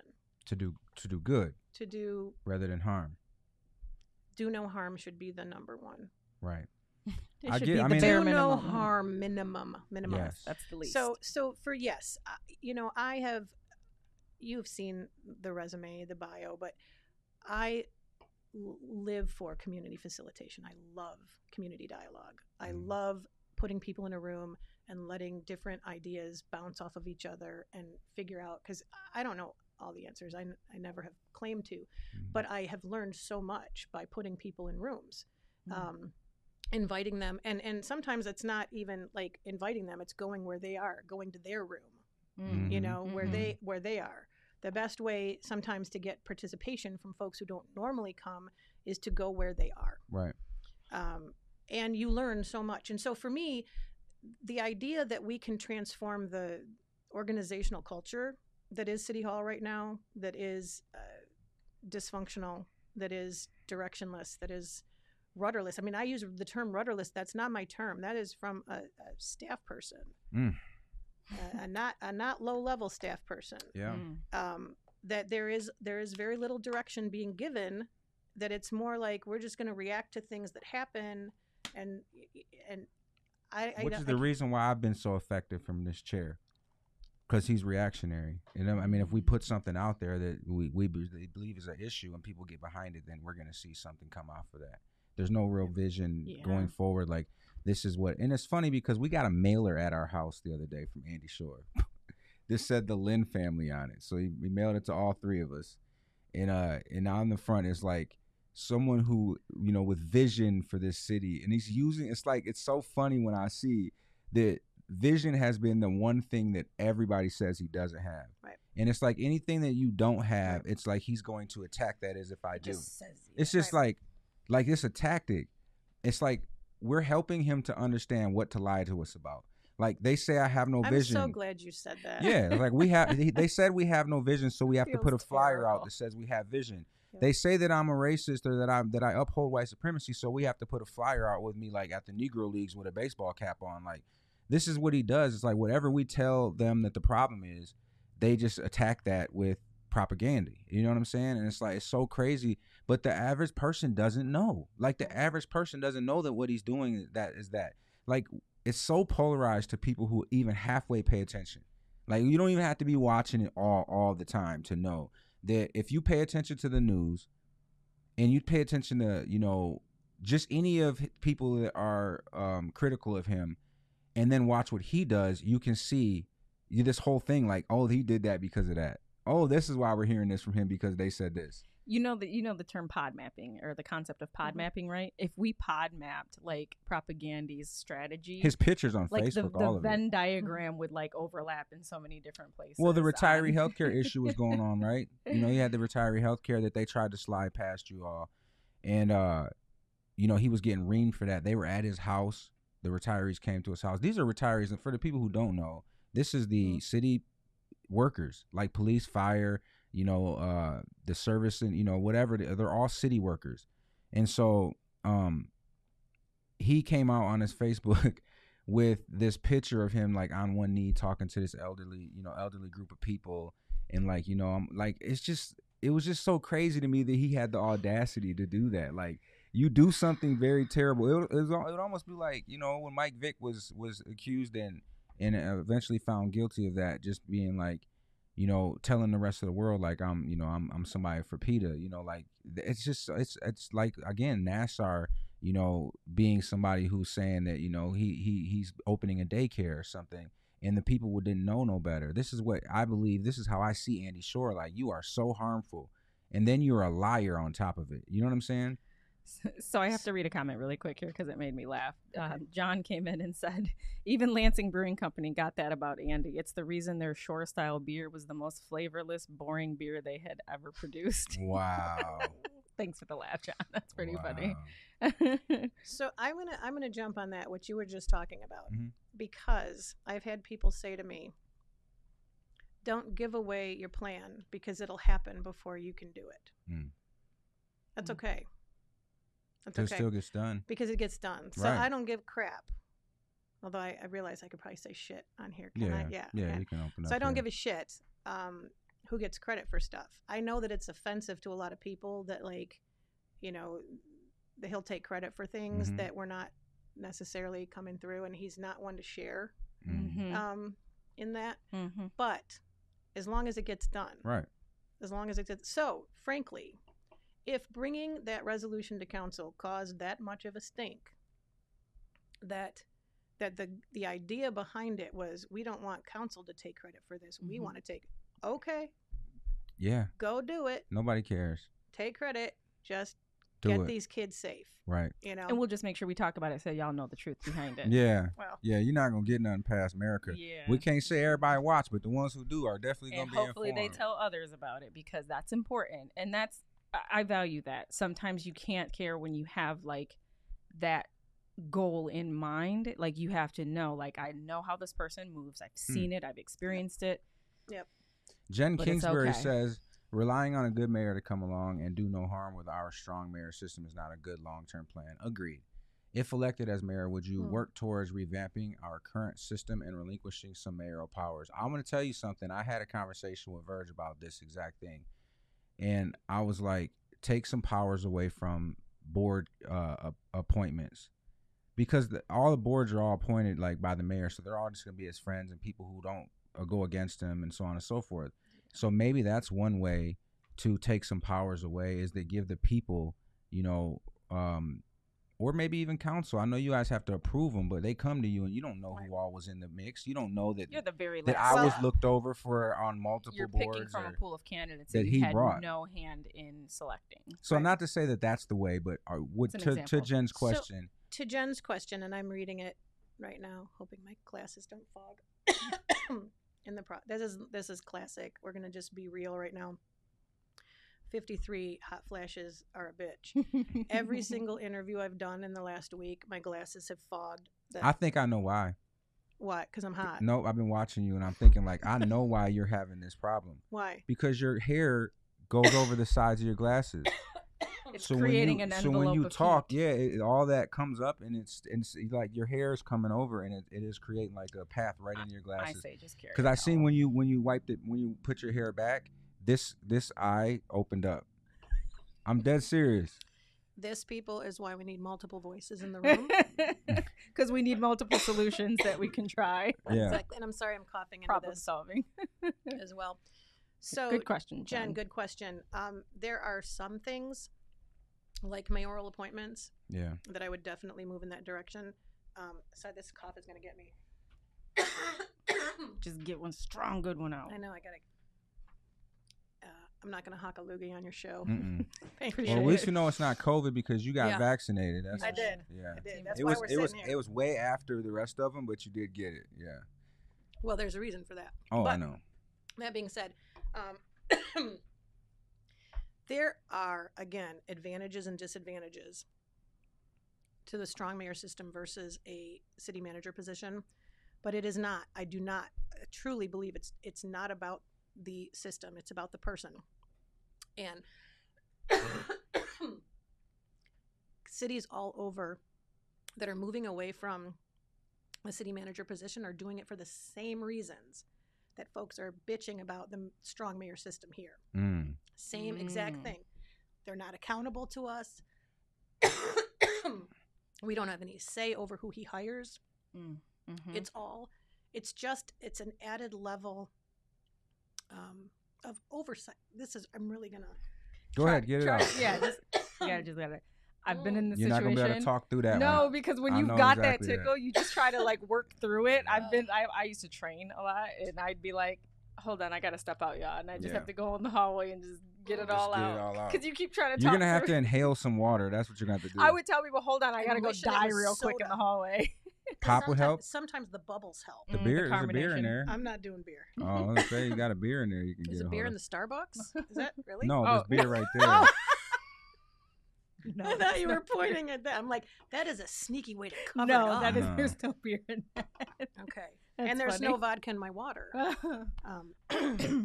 So, yes, Jen, I'm so sorry that I coughed through that, but I do believe that there are ways to involve the council more in decision making, especially for appointees, because you are exactly right. There were so many good folks that had put in their applications to Board of Water and Light that had environmental backgrounds, that had education, worked in the industry, that didn't come forward. We don't know who doesn't come forward. We only know who comes forward. Just like they'll say at the development office that, you know, all the development deals that come forward are only the ones that have passed muster. Mm-hmm. So that's why you'll see sometimes folks are not asking the detailed questions about some of the developments because they've gone through the checklist process before they got there. Now it's a different scenario in that vetting makes our job easier, right? Mhm. So we don't Gotcha. have to go, did you pay your taxes? Do you, are you up on this? Those things, yeah. But Sure. in this case, Yeah. having people that are qualified that we never see, or that they don't come to the council and say, okay, you're from the first ward. Mm. Who would be a good person for this position? You're more in touch with your immediate constituency in your ward. What recommendations do you have? Now, it's always open for council to do that. You can make a recommendation, but it is not actively sought. Mm-hmm. Okay. And it is not necessarily followed. So, Gotcha. couple other things, real quick. The fire board. So this is important. It's kind of important to you because Oh, I know that that you've came up looked into too. this stuff. The fire board at the council meeting, the first one. I'll let you get that out real quick. You gonna be all right? We could take a I know break. it's gonna- I'm going to do this. I'm going to just do it. I'm going to cut through it. I just don't want it to be Like Yeah. in their appreciate ear. that. Yeah. When you move away, it is good. Like So on Monday's council meeting, again, you had requested that Steve Purchase be taken off of the chunk of people that were going to be appointed. And again, this is that appointment problem. And Steve Purchase, Father Dave Purchase, named in multiple lawsuits from the fire department. And you had made that point that, maybe this is a time to move away from that situation. Something else, though, that happened with the fire board that I think is very important for the people to know and for maybe you to talk on if you know any more. The fire board looked into some disciplinary issues that were happening. And the way that the fire board is structured is that all discipline is supposed to come before them. Like if anybody's fired or terminated, it's supposed to come before them and they make the final decision. This is written in the charter. And so when the fire board started asking questions, there was people on the fire board that were on top of their game, was like, wait a minute. And one very particular one that came up was my firing. They were like, wait a minute, how did this man get fired so polarized? Everybody in the world knows about it, but it didn't come in front of us. So they started asking questions and wanted to know the information around it. Well, Steve Purchase, who's the council or who's the board president, went back to the city attorney, because this question keeps coming up in here also about the city attorney. Went back to the city attorney and then came back and said, yes, it's written in the charter that we are supposed to be the last final word, but we've never moved that way, so we're just going to change the charter. Like how? No. Go ahead. So let me tell you the problem with both the police and fire contracts. Mm-hmm. The case law in Michigan says that negotiated Bargaining agreements. Yeah. supersede charters. Thank you for helping me with that. Mm-hmm. I think I coughed away my words. And that's a problem. That's a problem. We should have citizen oversight in both departments. Mm-hmm. And it should not be people that are related to folks that work there and are named in lawsuits Right. against the department. I'm Why sorry. do you think they were so staunchly against that? I know Kara Wood even spoke up about it. I mean, there's some things that they get involved with or they get feelings on that just don't make sense to me. And this is what I said when they turned that down. This is a classic issue of you knew better and you didn't do better. And that'll come up at some point in time in somebody's lawsuit going forward that the council and the city, because you guys are city, the city knew this could be a conflict and still allowed it to happen. They were told at that moment, when you said that on council, on record, and the minutes was proved, when you said this could be a conflict going forward and everybody said nope and they shot past it like it didn't even happen, that will be a problem at some point. And so I just don't understand why they were so against that. Like, is it a personal thing? Like, we like Steve and we think he's a great person. Is this why they would do something like that? I don't understand what the reasoning would be. I don't know personal relationships with him. Are you? Oh, a little gum. Get some good spit going. Good job. No. Gum, not gum me. Yeah, no, gum. Just gum. Just to help sometimes. Yeah. Thank you for that. But so, I mean, what would be the reason why they were so against it? You know, we've had this conversation on council. This is weird to talk with gum in my mouth. That probably wasn't the best solution. Maybe a Halls or something would have been better, but Yeah, It's okay. we'll work it gonna out. go We with still this. got 45 minutes. We'll get it going. Oh, we're gonna keep going. We have talked on council about switching out leadership in these boards, like giving more citizens a chance to serve. Mm-hmm. Some people have been on these boards forever. Mm-hmm. We have police commissioners that have been there for 20 years. Oh, I know. Ooh. Who's the white-haired guy? Older guy. Do you know what I'm talking about on the police commission? I think He slept through a meeting one time when I was there, and I was like, holy I think he smokes. used to be the what do you call it, the chaplain? Yeah, I think he's the that's chaplain. what I can't think of his name, but the chaplain. You're guy. right. So my thing is, I remember. So I'm very close to two people who were on the fire board when that issue came up, Mm-hmm. and both of them came to me and said, "What can we do?" Because we're being told that it is out of our purview, that it is not how we roll. We don't get to see these details. I said, well, even if you don't get to make a decision on it, there's nothing that prevents you from seeing. Mm-hmm. You are the oversight committee. You should have access to that. Right. You should be able to see that. And so then I started looking, and I realized that when I started to make requests for them, I sent in requests asking for personnel data. I sent in requests asking for disciplinary data. And I was met with, it's a personnel issue. I said, okay, take away all the names. Because the ultimate goal was to see if there is discrimination in hiring, firing, promotions, demotions, discipline, you name it. So I said, get rid of the names. Give me 2 or 3 years worth of data and take the names off of it, but delineate them by race so that I can see, because this is what you see. This is what you do. This is how you determine racism in your city with data. Yep. You don't do it by interviewing people that don't live in the city. Or even through people. an online survey. Yeah. Or even people, We'll because talk about people that in aren't a always going minute. to tell you that they're going through something, especially Right. when they know Well, you're that's as- an oppressive tactic in itself, you Yeah. know, because It there's is. an imbalance of power with Yep. them, whoever they're asking the questions to. Right. So I still haven't gotten the data. I will follow up again, but I am waiting Because your committee is public safety, right? No. I'm on 2. I'm on public service. I chair public service, and I'm on the DEI committee. So both of those would be the one. Public service would be the one that would be asking, requesting this to that committee, and DEI, kick it obviously, over because the to question DEI. is, yeah. Yeah, it's about racial discrimination. Right. Wow, hold on. So So- 2 to 3 years of just the data on this. Oh man, That that would bogs be. you up. Yeah, that would be amazing to have because you could see patterns. Trends. Yeah, Yes, total trends. And that's, I'm on the board at Capital Area Michigan Works. So when I started watching how the mayor moved with this MRJEA committee, and as you've already talked about on the show, there used to be a different committee that actually came up with a plan and a way to move forward with certain recommendations that did not get moved on at all, got shelved, and then a new committee was made.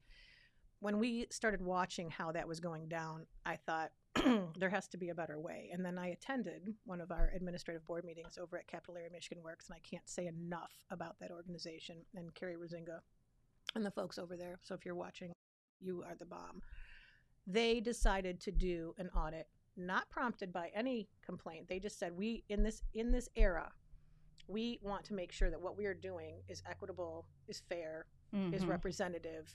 So they are doing this whole audit of internal communications, external communications, programs, facilities, making sure that their social media posts are accessible to everyone, that they represent everyone. They even talked about it. They said, you know, the weight of a lot of the folks that you're posting in your photos of success stories, you're not representing the full realm of the human body.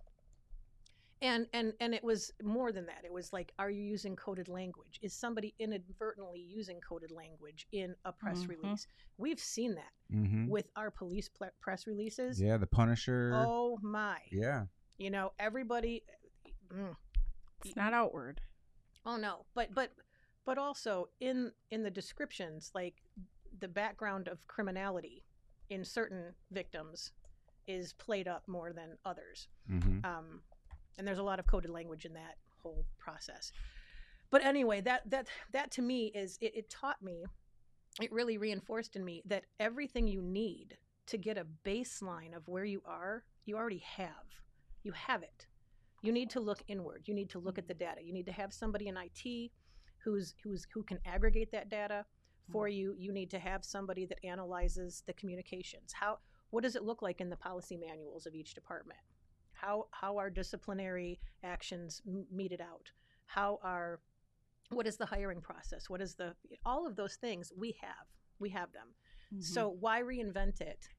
Why go ask? I mean, I'm sorry. That survey was some bullshit. We seen that on Facebook for months, and I was thinking, hard. I already knew when I seen that survey what they was looking for, and they got it. You know, they got exactly what they was looking for. They got people to say that there was no issue here, so that they could say. I mean, it's. So let me explain what the survey was, because you've all seen it. So this was a self-selecting survey. There was a link put up on the city website. I don't know if it was shared on Facebook. I don't even know if it was promoted. I didn't see anything about it. They come out with these results from the survey. So, like 2/3 of the people that answered the survey are actually from Lansing. A third aren't. 75% white. 74% own their own homes. 40-some% have college degrees. 58% never had any kind of incident with the police. That's the one. And so you're questioning, you're asking whether or not there's racism, or you believe that there's racism in the police department. And most people said, yeah, we believe that. Most people said, we're satisfied with the police department. So we acknowledge there's racism, but it doesn't really affect me, so we're okay with it. Yeah. If you want to get a grasp on whether or not there's discrimination in traffic stops, which was actually the way that the question was worded, okay, you need to ask people who've been stopped. You need to ask folks in the demographic that would be stopped. Right. And we do have a demographic that would be stopped. Yeah. We know that by data. I asked this question actually in the group, and I'm going to read a couple of the responses if I can get them up quickly. We have this group this young lady made called the Avengers of Lansing, and I asked this question. I'm not going to pull it up. It's take me forever to get it up, but I asked this question. I know the answer to this question, but I didn't want to feed on, anybody's, give anybody's, something to respond to, or they would feel some type of way about responding truthfully. And it's a group of mostly BIPOC and, from my community. And I asked, do you believe that getting more police is the answer to the violence in the city? And not one person in there said yes. Not one. So it's very simple to ask the questions and get the answers that you want. You know what I'm saying? Rather than ask the question to get the answer that you need. Right. Right. And what this administration does is ask the question to get the answer that what they want, not what they need to know. And they ask the folks that they want to ask. Yeah, I mean, but they honestly, know that's the game. There is no statistical relevance to a self-selected survey, not whatsoever. Right. Because first of all, just by it being online, you are That's interviewing yep. only people that have access to the internet. Cuts a whole lot of people Barrier out. number one. By having it on the city website, how many people just go randomly looking through the city It's not website? the most user-friendly website, just to be clear. To click on that. And one of the other things he said in one of the press releases was, or maybe it was in a news article that he did, or a news show that he did, after I did mine criticizing the survey, he said, well, 75% of the city is white, so it would make sense that the survey is 75. Okay. What's the goal? Equity. What is the goal? Equity. What's the goal? But So he if you're still not- doesn't understand that term, though. He doesn't get it. No. So because 75% of the community is happy that are all white, we're still not touching this issue of this people that are like, he doesn't get it. And when he was interviewed by Fox 47, you had a counter interview that you kind of, you told the real and what it really is. And then he had his interview, and it was so it was like, it was crass. It was like he was sitting there like, he was almost like, I felt like he was sitting back with his legs crossed. Like, well, the survey depicts what Lansing is. We got 22% are minority, and we had that. It's like, wait a minute, but this proves that what you said earlier when you said the suits just don't get it. They just don't. And I think that it's hard for implants to understand. And I always say this, and it's nothing against people who aren't from here, but people who come here with, you come to your circle. And so think about this, Kathy, and viewers here. I'm not in y'all's circle. Y'all watch me on this show, and I love the fact that y'all do, but you don't see me in day to day.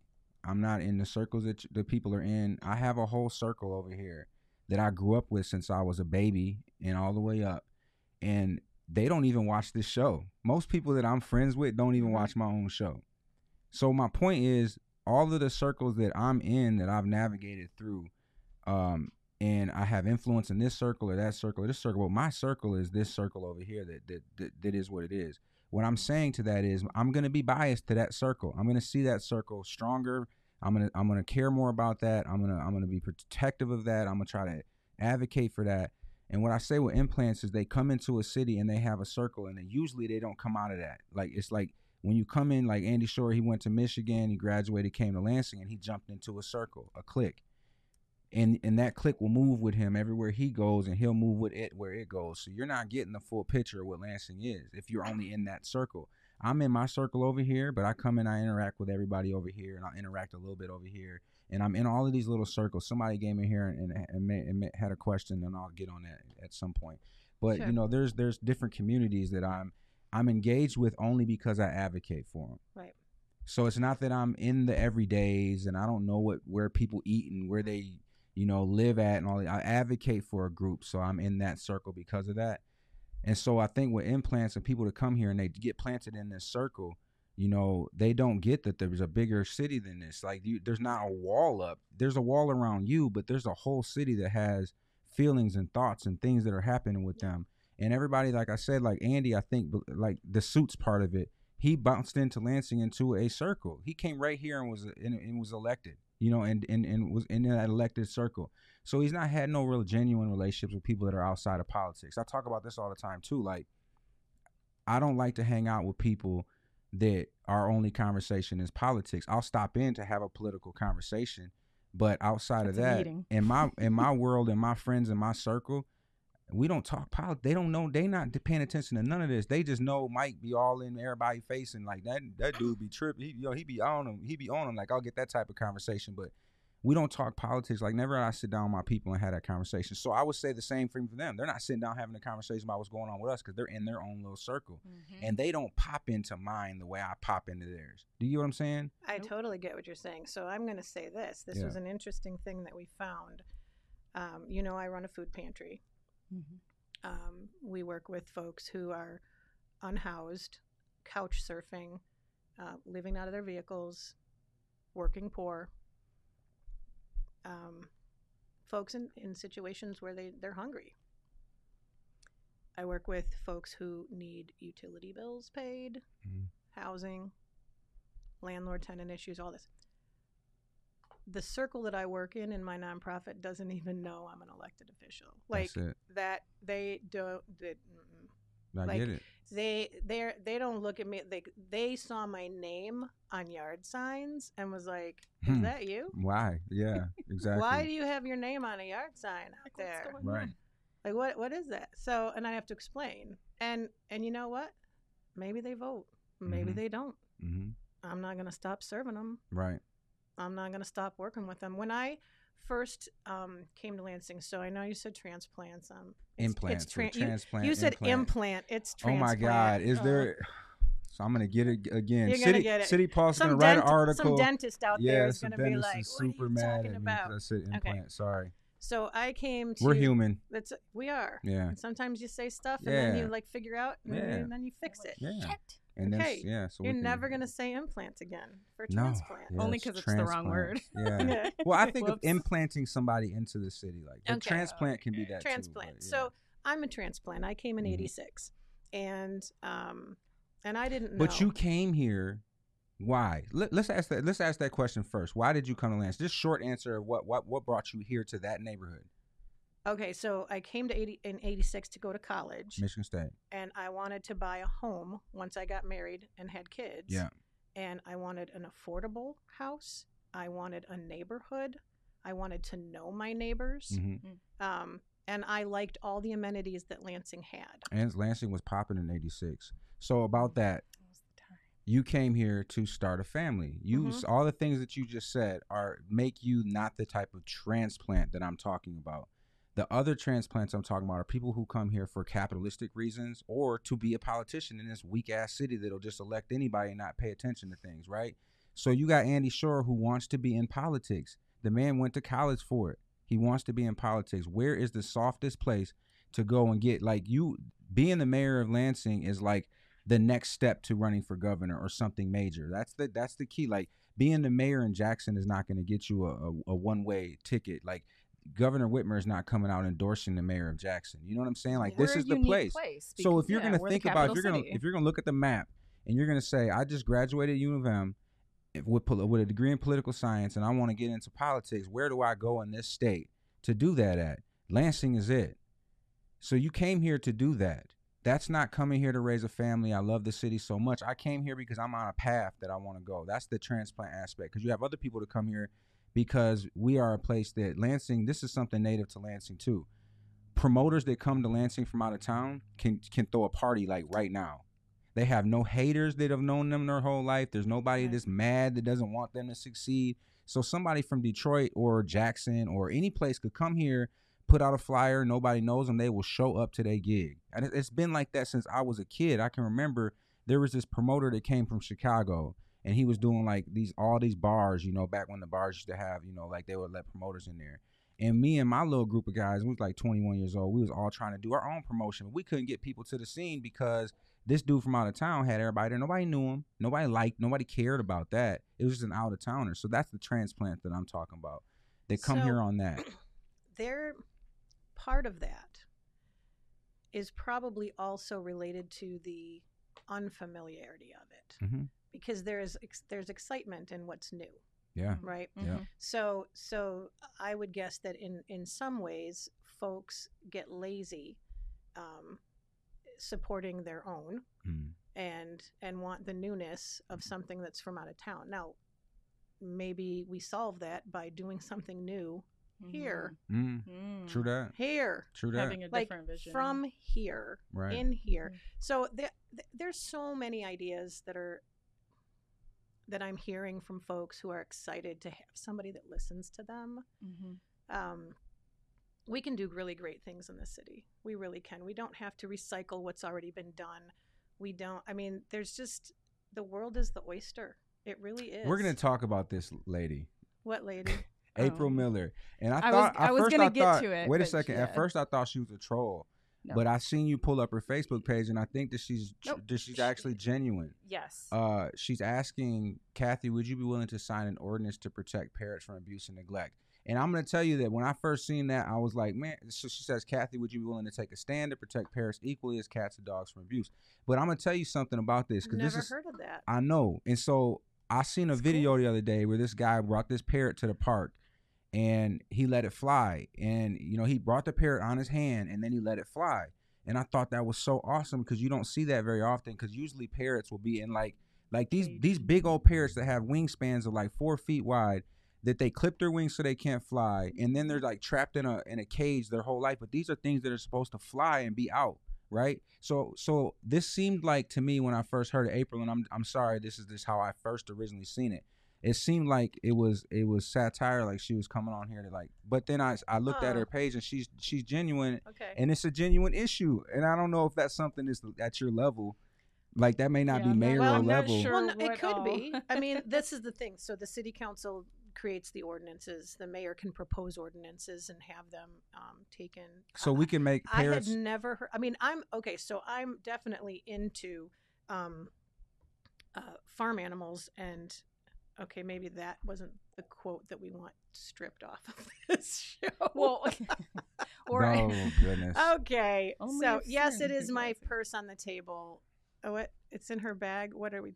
Oh, inquire. What's in my bag? Do you She really shows want to up know? with her bag. We are see that. So what she said. I Fun don't know, I fact: is just- that Kathy's purse on the table? It If is that my is her purse. purse, will she That show is- us what's in her bag? That We are is just inquiring. cityhood. I gotta commend you. That that's is a good dope question. question. That is, because people are always curious what's Yeah. like what's inside your purse, because our purses are like this magical kingdom in there. April Yeah, says, but, Kathy, you can come meet our flock of rescues. I'm I interested would love in this. to. This is really interesting. I've never heard of this before. So I have friends of mine who have pot-bellied pigs that are trying to get an ordinance to allow those in the city. Mm. Gotcha. I have a farm in the city. For those who don't know, our nonprofit operates a farm, Webster Farm, and we have a huge community garden space behind.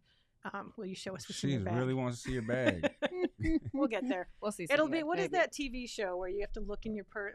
Let's make a deal. Oh, let's make a You deal. gotta find, let's make a And deal. find, We'll like, make a some deal. stuff. So, so anyway, I mean, obviously, I'm working on ordinances and very supportive of ordinances for livestock and anything that helps with farming in the city. Mhm. We run by the county right now that's a chicken ordinance and everything. But I mean, yeah, I would be totally willing to look at that.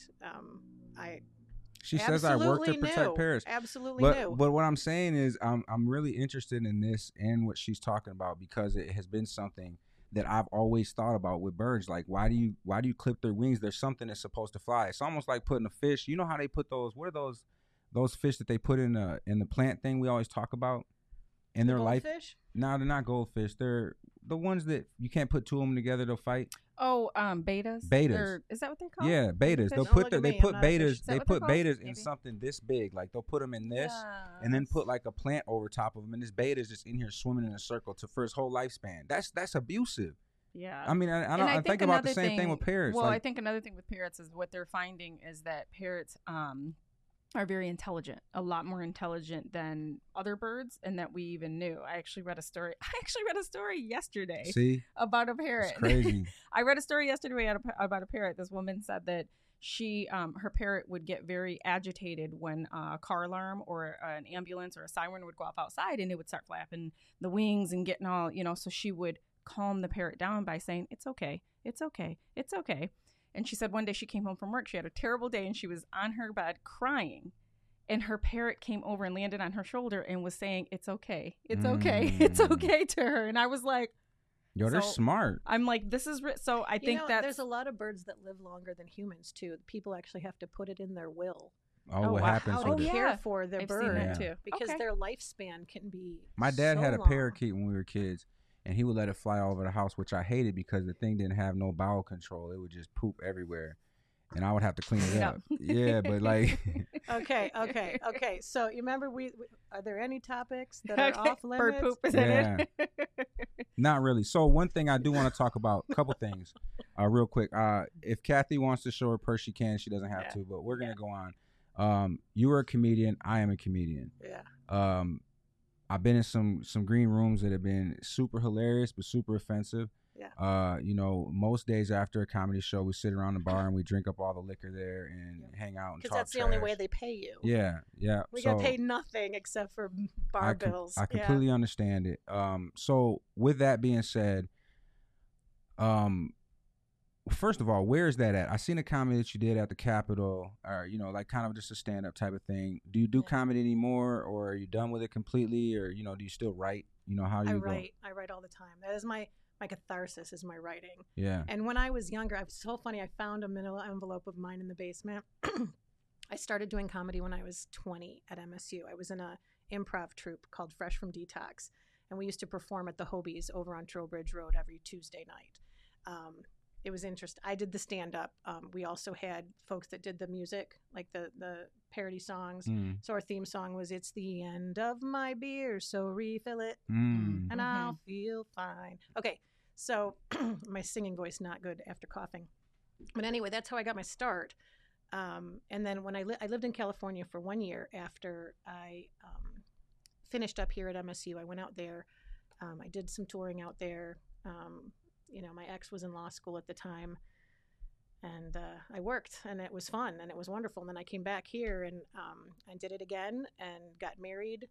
And I couldn't move back to California because the kid was probably at the wedding. I had a kid 9 months and 2 days later, which was really important for the Catholics in my family. But he was probably at the wedding. We called him the cervical ring bearer. So firstborn kid, then boom, I had like 4 kids immediately. So I couldn't perform for a while because I was like, I had kids hanging off of me at all corners and all times of the day, but I kept writing. And kids provide amazing material. Yeah. So like I had very raunchy sets when I was younger, and then it became kid centered, and then it sort of blended life experience, kids. Yep. It stayed real.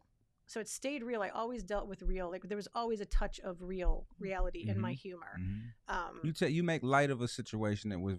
This people always say to me, that's hilarious story. Like, how'd you come up with that? And I was like, what do you mean come up with that? Right. That happened to me. Right. You know what I'm saying? Exactly. That I'm happened. in the audience like, And oh that's my gosh, why I it remember connects with people, Yeah. because everything that you've experienced, somebody else has experienced. Right. And especially if it's like a painful experience, to find the humor in that and to pull the catharsis out of people and give them that sense that they can have some power over it. I mean, truly, there was an article written by me back in the day. I don't even remember. I think it was third person an article. That was nice. You said written by me. Did I say written by me? Yeah, instead of like I wrote an article. No, there was an article in the LSJ. There was a section like the Today section, which doesn't exist anymore. But I was like, I remember that. Yeah, I was like above the fold, big huge picture of me in a comedy show over at Small Planet in East Lansing, and the story wasn't funny, like. The story went kind of dark because we talked about the birth of comedy, which is pain. We, many comedians cope with pain severe through depression, humor. A lot, yeah.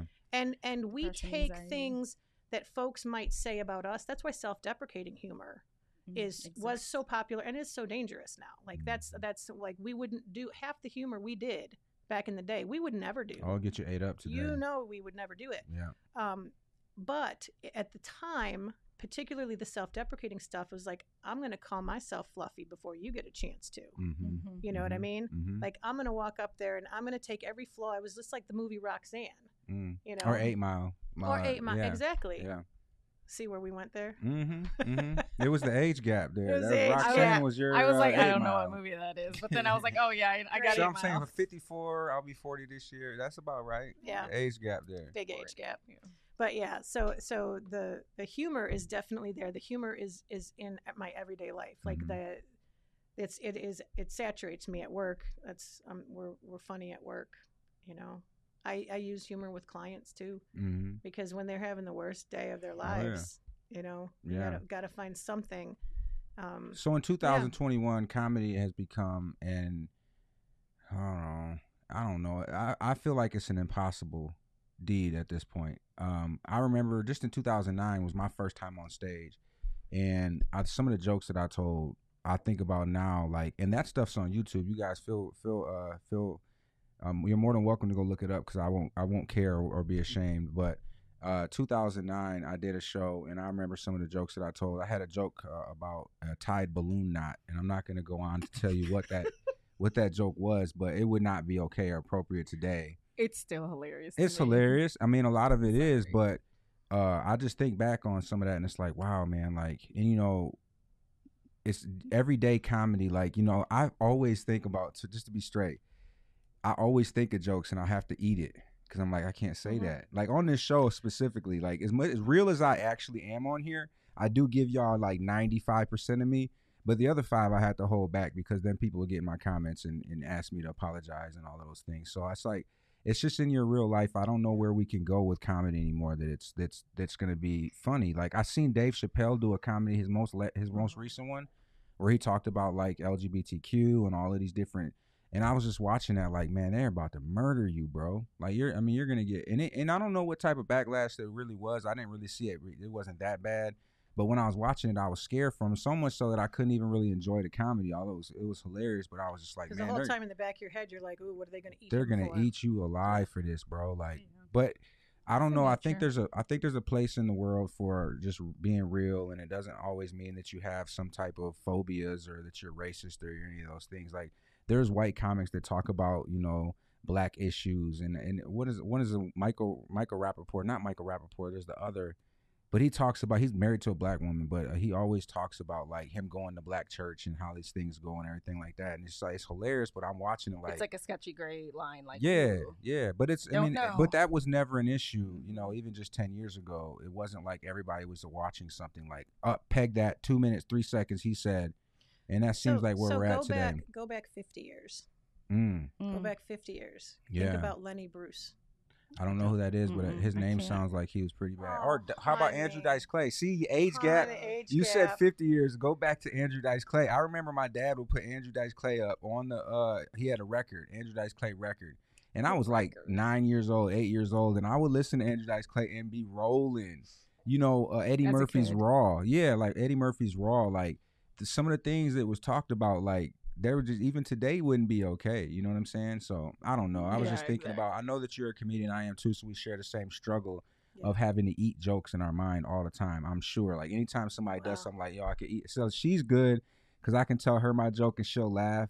Or I'll But be then like, she'll tell me that was messed up. Don't say that. You know what I'm saying? Yeah, but then like right now, Tide Balloon, I don't know what it is, but you are you're so giggling and trying to Yeah. bite it. So I 'cause know it's it would have been damn hilarious. funny. Yeah, I Yeah. think it's pretty Right. funny. It's just, I mean, it's pretty funny. Somebody would find it offensive. I mean, it's not It was it's a not crowd towards pleaser. any group or anything like that, but No. it's one of those things that somebody So might there's a find it. phrase in my life. There's a phrase in my Oh, that's life funny. that other people use for me, which is "damn it, Kathy." Mm. And it's when I have one of those funny moments where I just, bleh, Mm-hmm. and then the folks near me go, "Damn it, Kathy." Yeah. Imagine. Damn it! Yes. Don't say that. Yeah. Don't. So say I'm gonna that. tell you something. This Yeah. is really funny. It's not funny, but it's really unique to the fact that in the worlds that I tell you that I kind of live in, the world that I'm in this world with y'all, and I don't know how to say that there's two different worlds, but you realize what I'm saying, right? Somewhat, yeah. There can be. There can Well, be. there's very, two like, different worlds. There's this world right here where you have to be very, you know, you gotta, even though this is not Conscious. politics or nothing like that, it's just, you know, the people that watch this show and people that I'm around here, and then like when I turn this show off and I go hang out with my people, it's a totally different environment. And I'm not talking about, what do you call it, code switching or anything like that. I don't do that. I just have to be careful in this world. This world is a lot less forgiving. The world that I'm in, I'll tell you, like I was sitting in council the other day and I had somebody with me who was saying some stuff that I know they say all the time, but is really kind of probably offensive. And I shouldn't say probably, it is. And that's normal behavior, normal conversation with these people, you know, like where I'm from. And so it's like one of these, I think why those two worlds never connect. You know what I'm saying? and It's when because they do, they collide. yeah, when they do, they collide. But there's I definitely two appreciate different your worlds. stance in that world, though, because you are a person that is always trying to be like bridging that a bit and Yeah. being like, hey, Yeah. and having conversations that I'm like, oh, look at you. You know, I'm gonna say something with this because this is also very, very important. We don't do enough of learning about people. Mm. We don't learn where they come from. Mm. We don't learn their history. We don't learn their trauma.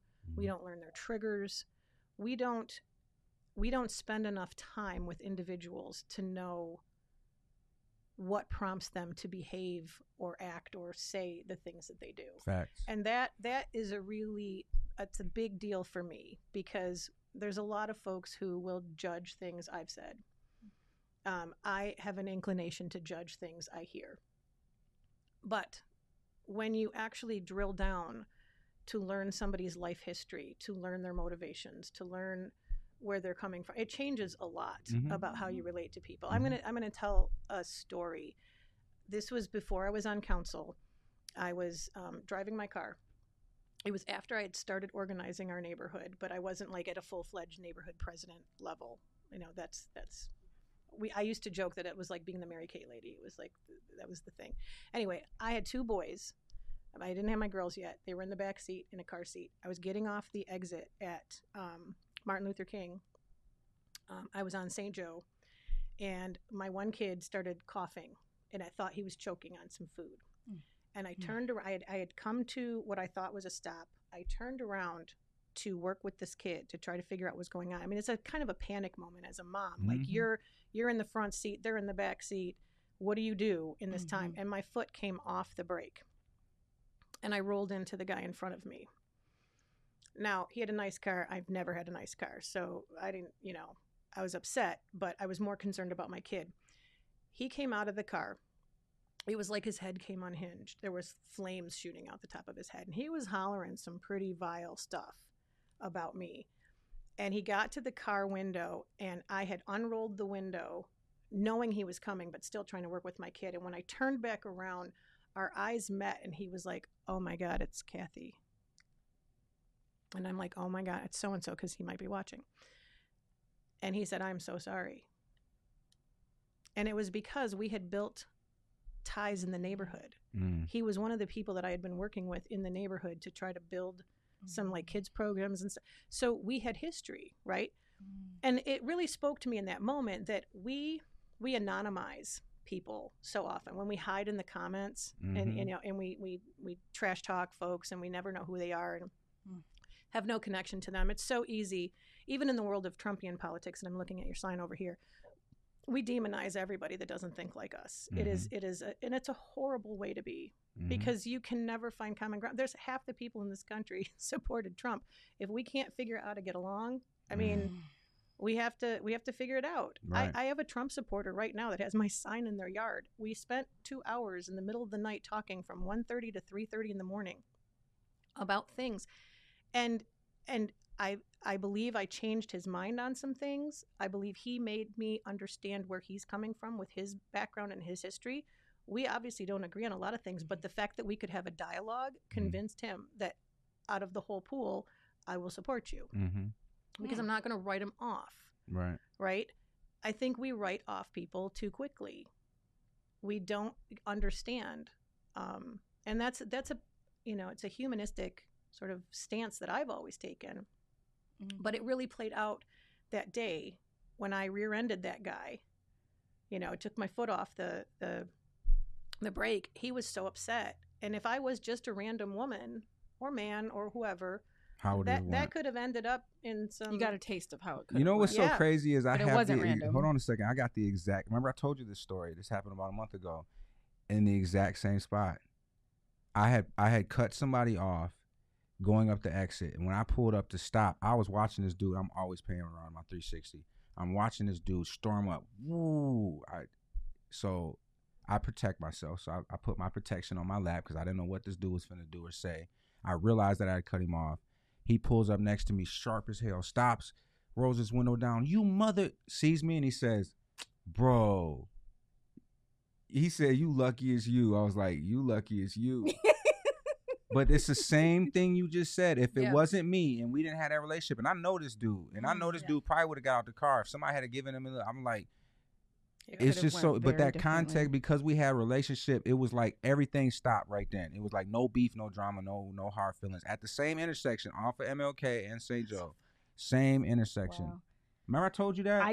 I laughed so hard because I was like, wow, that could have went so badly. It would have been so bad because I wasn't, if he had got to acting crazy, that's why I was like, you glad it's you, because if it was me, if it was anybody else, and you had came like that, like I'm gonna defend myself. Amazing. But it's just, you're right. It's when crazy you're forced how that to goes. not anonymize, and you're forced to reconcile that this is a true person in front of you, which you can't always do with a stranger. But if we just gave that pause, I think that's important. Well, the other part of the pause is we don't know what's happening. I tell my kids this all the time. Somebody did something mean. Okay, we don't know anything about what happened in their life that day. I mean, it's hard Mhm. sometimes with, Mhm. especially with kids, to like get them to see beyond themselves, Mhm. especially to see into someone else. But we would have these talks when they were younger. We don't know.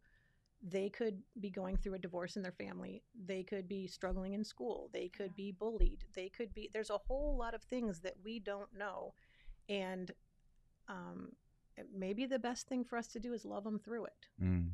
Maybe that's what, when people are acting out at you, show the love. Yeah. Yeah. It creates a culture of compassion, which I think we're sorely missing. And I think that John Addis says, "Wait, this show is Mike holding back." Whoa. I A think little that bit. we've talked. I feel like there were some questions up there. I'm not going to show you my purse, but that No. is a flower. I do want to get to Heather's is- question because I Yeah, I think do that want that's to important. too. I saw that. Heather, But real go on. quick, I want to talk Yes. about the impact versus intention, because I think that that's something that at its core is something we should all live by, because it's impact over intention, right? It's Mhm. always what the impact was, doesn't matter about the intention.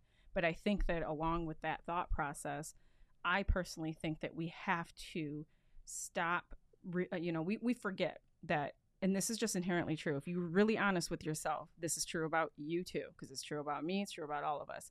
We always judge people by, we judge ourselves by our intentions, but we judge everyone else by their actions. Mhm. And that's just an inherent human trait. We walk around and we judge everybody by their actions and their words. But when it comes to ourselves, it's always our intentions, right? So I think along with the impact versus, intention, you have to remember, take a pause and say, would I judge myself this harshly? And if I wouldn't judge myself this harshly, then maybe I need to take a pause and say, let me marry the two together, because we've stopped you in that completely. No, it's so easy to not get punched in the face today that people will just say what they want about you. That's the thing, yo. This is where I talk about the two separate worlds. The world I'm in, you don't get to just come on somebody's comment section and do all that. Think about this comment section. If you were sitting in my green room right now, would you say that? Yeah. It's the age-old thing, when you're a kid, right? Is it kind? Is it productive? Is it necessary? Did we just all forget that? Yeah. Just stop.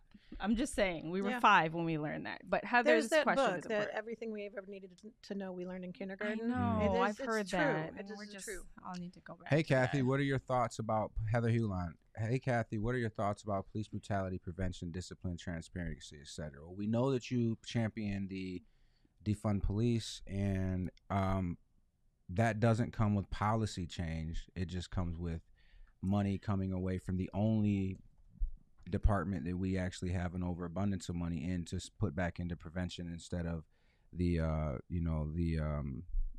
what's the word I'm looking for? carceral Yeah, system. yeah. The So what do you think about this? Okay, so I have so many thoughts on this. So first of all, in my concept, I don't focus on defunding.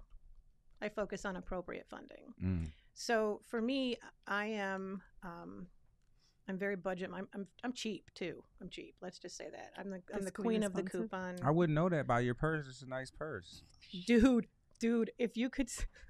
I just brought the purse up because I everybody said had. I know. maybe that's when I should have chosen. I You see was what I'm saying? carrying a purse that my mom had given me. I like remember 12 years that ago. purse. I talked to you about You that told me it purse. was trash. It No, was- I didn't say trash. I kinda just said it said was if you're trash. gonna run for mayor, we're gonna have to get a different purse. Get a different bag. So the take no punches faux with leather anybody. was coming off. I think it was in like a 9 West. I think it was a brand.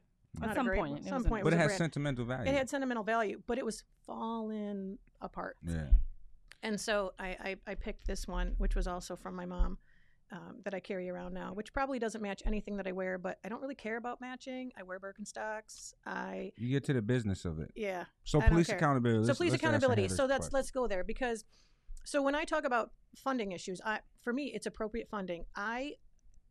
If we are continuing to put money into a department, any department that is not achieving outcomes, Mhm. if we're not making things better in any department, we either have to change what we're doing in that department or change where we focus our efforts, Mhm. like to achieve that in a different realm. Right. Okay.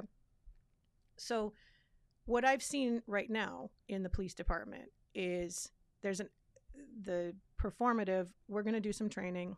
Mm-hmm. We're going to do some policies, no chokeholds, no whatever. But the culture of the police department has not changed. Right. So even if they break those policies, there's nothing to stop them Right. from doing it more right. and more and more. So I think maybe you said it before. You can't train away racism, Mm-hmm. right? If somebody has it in their heart, you're not going to teach them to behave differently when they're in Right. a high stress situation. That's always going to come out. Nope, you're gonna rise to who you are, and what you and Yeah. you will You're come gonna out. resort Yep. to default. So for me, I'm looking at, and I've said this before, crime is born of poverty and inequity, and violent crime is born of trauma. Mm-hmm. And until we address poverty, inequity, and trauma on the front end, you're always going to be chasing crime on the back end. Yeah. Mm. As long as the system is inequitable. And the pandemic made it worse. The pandemic made it so much worse that the economic situation for certain families in our community got so much worse than it was. And folks who did have access to pandemic relief got elevated, Mm-hmm. right? Mm-hmm. The folks who had to work through the entire Oh, pandemic, they got pounded. they got pounded. Yeah. They That's didn't get their terrible. extra money from unemployment. These essential workers working crappy wage jobs. Mm-hmm. Not all employees are crap, but in general, they struggled. And Mhm. now housing prices are through the roof. Yep. Yeah. All the rents have gone up. Yep. Mhm. So people, I mean, I was just talking to a young man on Facebook the other night. It's like folks, landlords are looking for 3 times your Mhm. rent, right? Yeah. Mhm. He was Mhm. doing the math. Like at minimum wage, he can't afford to. The average rental unit Yeah. in this city You won't is even close to qualify for it. $1,000. Yep. About $900. He can't You make gotta have that $2,700 in order to move into some place. after taxes. Yeah. He can't do it. So all of these, there's a whole lot that needs to happen systemically, environmentally, to address this at the front end. But also, I mean, how do we police? What do we want police to do? Yeah. Mhm. What is it that we want to call police for? Mm-hmm. Like, Mhm. I don't like the idea that I have to get a policeman to visit my vehicle if I got hit, because to make an insurance claim, I have to have a police report. Yep. Mm. There has to be a different way to organize that. Mm-hmm. Mm. You know, Mhm. we should not have, there's so many things that we should be able to report online in order to get a number to submit to insurance. Right. You Like, guys both have a fender bender, minor damage, but you can't leave the scene because that's a crime. So if you guys decide that you're going to just share each other's information is one thing, but even then they're going to be like, well, where's the police report and so Yeah. on and so forth. That's a standard. that's what they do. Or your insurance So, doesn't even want to let me ask And you the other this. thing is Go ahead. the contact. So Heather, I'm so glad that you're watching. If the policies don't change, if the training doesn't happen regularly, Mhm. it's out of sight, out of mind. Mm. It gets out of sight, out of mind. So yes, we made policy changes, but how often are we doing trainings? How often are we talking to folks about implicit bias?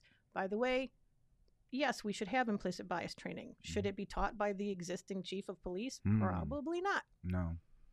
You know, there's a lot to be said for the separation for I the think trainings. I think the police problem, honestly, it's funny when they talk about policy changes because there are some policies that probably need to change. But the biggest thing that I've noticed is their accountability, and that's going to be the hardest thing to fix because even when you asked for the fire department's disciplinary, all the Records. disciplinary records, it's going to be skewed. It's going to be mostly. And so what I'm saying is, what gets written down is going to be mostly minorities. But Justifications. what I'm trying to say is that when in the fire department as well as the police department, when white people mess up, not discernment, but why I can't think today. I'm not. It's gonna not find it. menopause. That's my excuse. No, not for me. I think that might have been a damn it Um, moment. what is the word I'm looking for? I always talk about police use discretion. Discretion is I needed always more. used with white folks, and what I'm saying by that is, you're gonna get disciplinary stuff, but that doesn't mean that white folks didn't get in trouble or that there weren't very serious things that happened, and then you won't be able to see like how the discipline was rolled out differently. So discretion is always used, and so in the police department, what I'm saying is, no matter how much data we get, it's not gonna be factual because how many white officers beat up somebody and then or did something crazy? And there's no record. There's no record of it. So that's the Mhm. problem. And so there's that's skewing a of the problem. data. This is why I keep saying And I want to get your take on this before we get off of here. But that's the problem with getting a police chief from inside the ranks, because you have somebody who's come up, and in fire and police, it's the same thing. They hire on, they do 25 years and they're out, and they all hire on in this group. And with the way the promotions go, they all kind of get promoted together and they're all in this line. They're not going to tell on each other. And the younger people, the newer people to the program aren't going to tell on them either, because they know that retribution and retaliation comes after that. So you have this issue of a white officer will, fudge a document or do something. Like Charles Funk has a lawsuit against the city of Lansing right now where it's been proven through deposition that officers were fudging reports and lying, and when he brought it to substantiate unlawful arrest, and he names the people that were doing it. None of those people have taken discipline. They're all just fighting it in litigation in civil court. But these people actually sent people to jail that shouldn't be there because they redid these reports. So my point is with that, if I was to do that as a black officer, I'm gonna be fired immediately, no question asked. And so you're not gonna get a true picture of disciplinary, like, meaning that Mike Lynn did this and such did the same thing. He was given 10 days off. He was only given 2. You won't get that because that guy would have never got his situation brought. Like they brought mine. It won't come to the level where it's on paper. So yes, what I'm saying is, we'll learn that if we get the data. I mean, that's one of the things. But you won't hear about it because the guy that shows up late every day drunk and he gets to go sleep it off in the room, that would get me fired. That's going to get him to say, "Oh, just go sleep that off. You're good." Or we're not going to put this on paper. We're just going to sit down. So what I'm saying is, it's going to be so hard to fight what Heather is asking. That's it, Tina. Because there's no consequence for their actions, and internally they will hide the stuff. So I'm just trying to figure out. This is what I said to the fire department. This is what I said to the fire department. I wrote them a page, like a 2-page letter when they asked me what type of rules I think could be put in place. And I said this: if a superior is being found to have overlooked a disciplinary issue because of personal relationships or whatever, then they are being held accountable, and that's a fireable offense in itself. So then you got people who have to start thinking about my job. If I overlook you coming in here drunk, if I overlook you having a fight at the bar and I don't discipline you, then that'll come on me if it ever gets told. So meaning all the issues that I know about that I brought to the table on the fire department and said, hey, they allowed them to do this and nobody ever got in trouble. If I can prove that they allowed them to do that, then that superior officer who watched it, witnessed it, or hit it now gets in trouble. They'll stop doing that. Creates accountability. That's accountability. Yep. You're not going to be able to hold them accountable for each little issue, but you can hold them accountable for overlooking issues. And there's nothing in play like that, like a duty to report. Yep. And that's what I said about superiors. Like if somebody comes through, like I went to superiors multiple times before I ever went to HR and told them about the discrimination I was dealing with. And they all would just talk me down. Like, are you sure you want to go and do that? Are you sure? What's gonna happen. But if you put a rule in place, and I think there's a policy that is in place, they just don't go for it. It's like mandatory reporting. Yes, mandatory reporting. If somebody comes to you and tells you an issue, there's no question whether or not it goes to HR. Now it's your duty to take it. If you don't take it, you can be in trouble. But we know it's not being enforced even in this moment, because we know that several issues of discrimination and retaliation have been reported to Dave Odom came to you guys at City Council and told you he's currently going through discrimination. Feels like he's working in a hostile work environment. All people who heard that, who have not acted on it, they're found guilty of discipline. They need discipline because you haven't done anything about an issue that's happening. We all seen it. So there's chiefs and all the superiors that are over top of him and HR who haven't done anything. If there was a duty to act, then they should be. Do you get what I'm saying? And this is how you hold accountability for the people who don't report. You can't do it always on every little situation that you don't know about. But when you find out about a situation that happened and then you ask for the paperwork and there is none, who was the superior on point at that day? Yeah. That's where the accountability comes from. That's it. Yeah. So another thing that I would bring up as well is, again, the change in the organizational culture over there, and the officers' code. Yeah. Okay.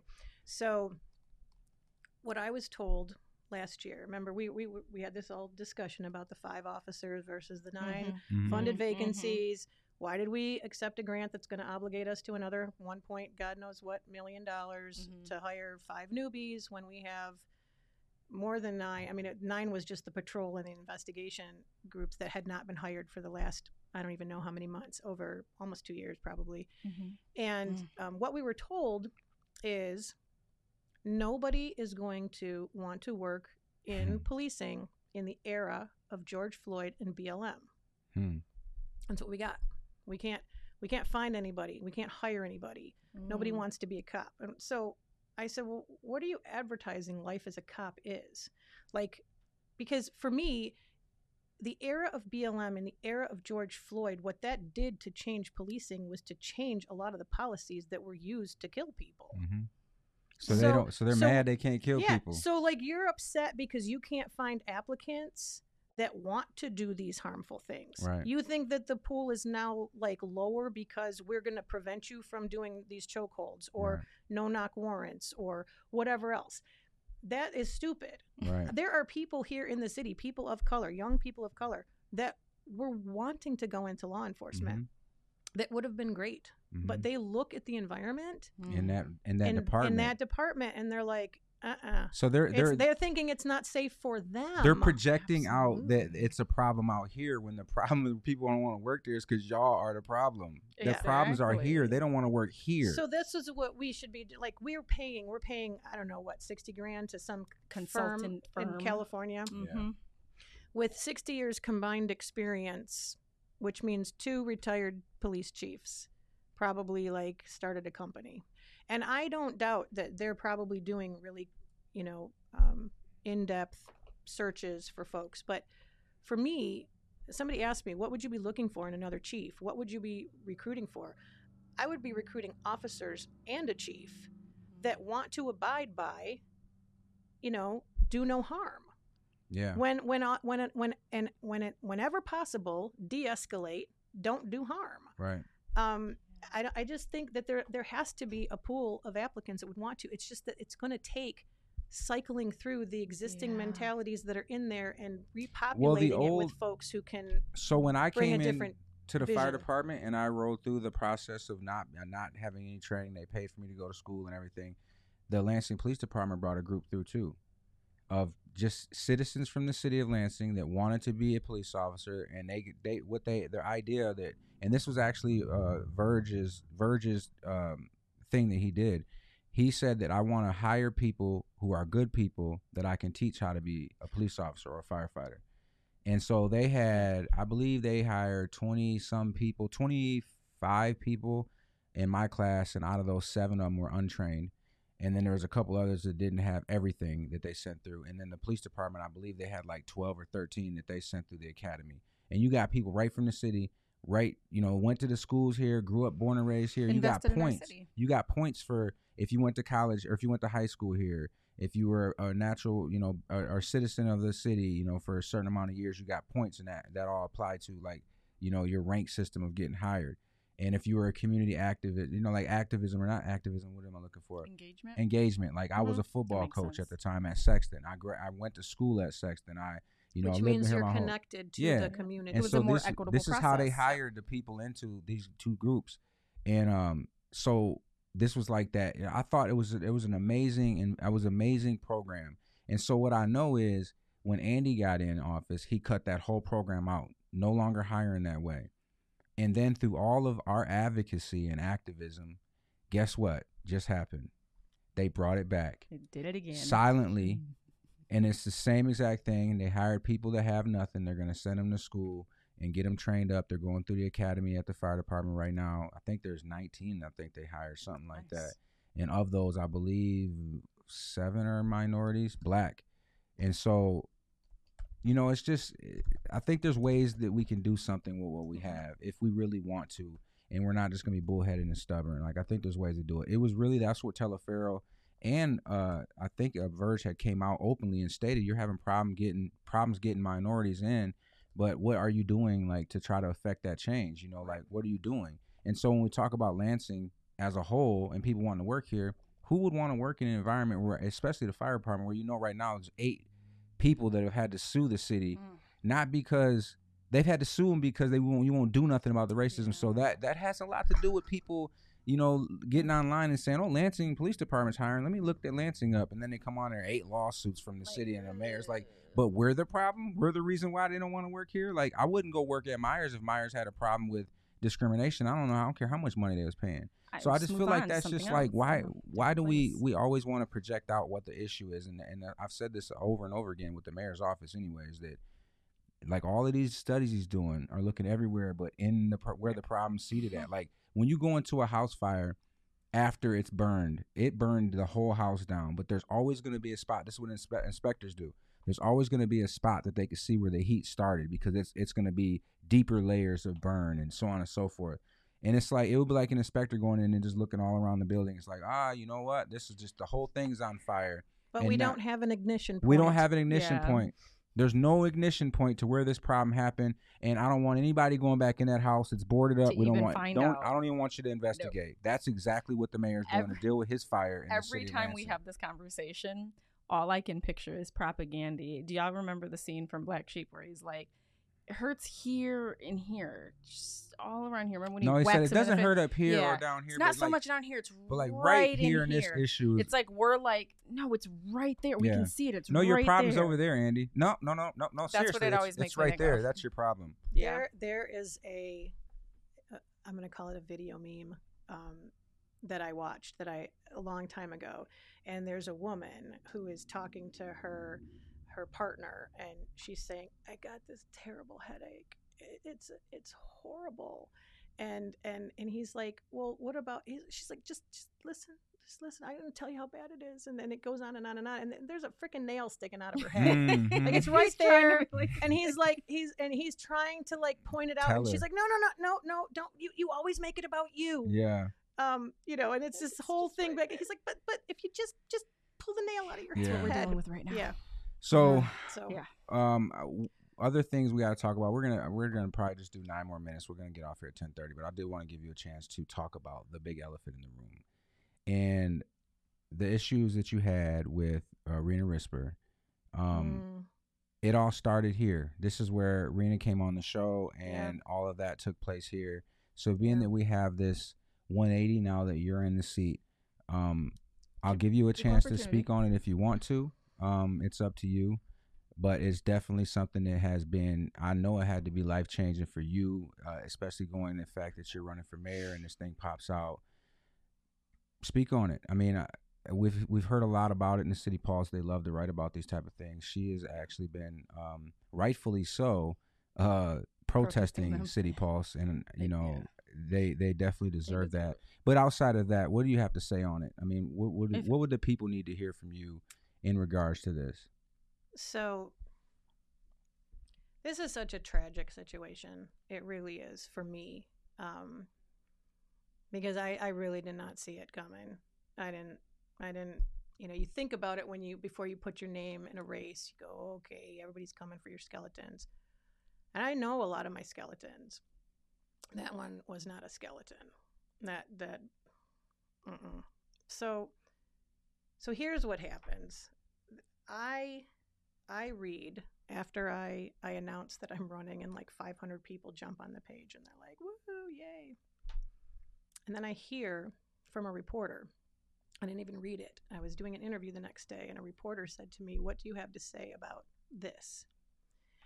And at the time, I think he mentioned a term that I had used. And something else. And another woman talking about touching somebody. And I thought, okay, this is bullshit. This is politically motivated. This is crap. And then I sat with it. I sat with it for a long time, because I did say the word buckwheat. I did. When I was a kid, I was called buckwheat. I had the most naturally curly hair at the school, and everybody made fun of it for me because my mom took me to a hair salon that was like steel magnolias. They didn't know what to do with it but pick it out, and I had the white kid fro. And I had used that term in front of her. So I knew it. And I thought, you know what? I put in my first post that I am going to run as a completely different type of mayor. And when there's a mistake made, we're going to be accountable. We're going to talk about it. So I wrote this post that said, I've said some things. And I did some things. I don't remember touching somebody's butt, but in your girlfriend group, it's very possible that it happened. It wasn't done in a sexual way, but I thought, okay, so I'm sure that I have said things and I've done things that landed impact versus intent, right? that I didn't know at the time. I mean, thinking back to all the comedy, Mm-hmm. I'm sure that there are things that if I look back on them today, somebody was probably harmed by what I said from the stage. Mm-hmm. Somebody sat there and laughed uncomfortably because everybody else was laughing, but didn't feel that it was funny. I Yep. get that. And so I wrote about it. And I said, I learn as I go. And when I know better, I do better. And I don't use that word anymore. Well, then the next day, I see your show. Mm-hmm. And I'm like, where did that come from? Like, it went from using that term to so many other things, which I had no clue, like never had heard. I mean, I guess we'll just say it. It's elephant in the room. She claimed that I propositioned her. Didn't happen. She claimed that the N-word, that was what you came on my page about. Remember that? Mm-hmm.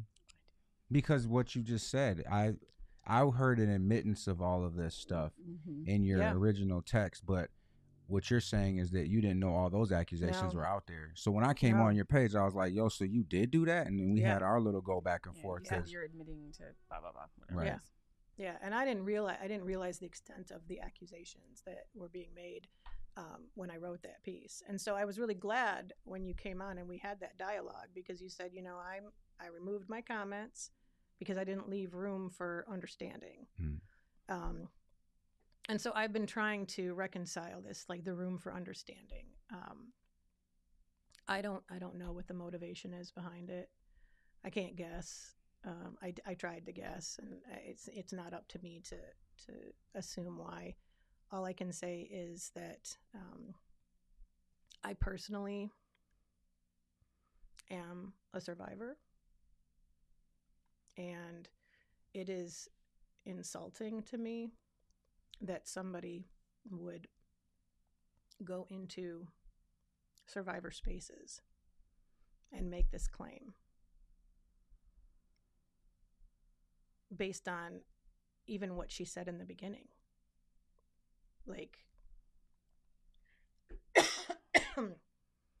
she was my friend. We were very close. I mean, we were so close. We did things together. We like ate dinner at people's houses. We went out for drinks every week. It's so weird to me that this is coming up now. I don't know what to say about it, except that all of this supposedly happened before I was on council. I wasn't even I wasn't even running at the time. I mean, I started running while I knew her, but she endorsed me. She wrote glowing articles about me in her paper. She was at my victory party the first time. We had a falling out after I was in office for maybe a couple months. And then I never spoke to her again. Like, I've literally not spoken to her again.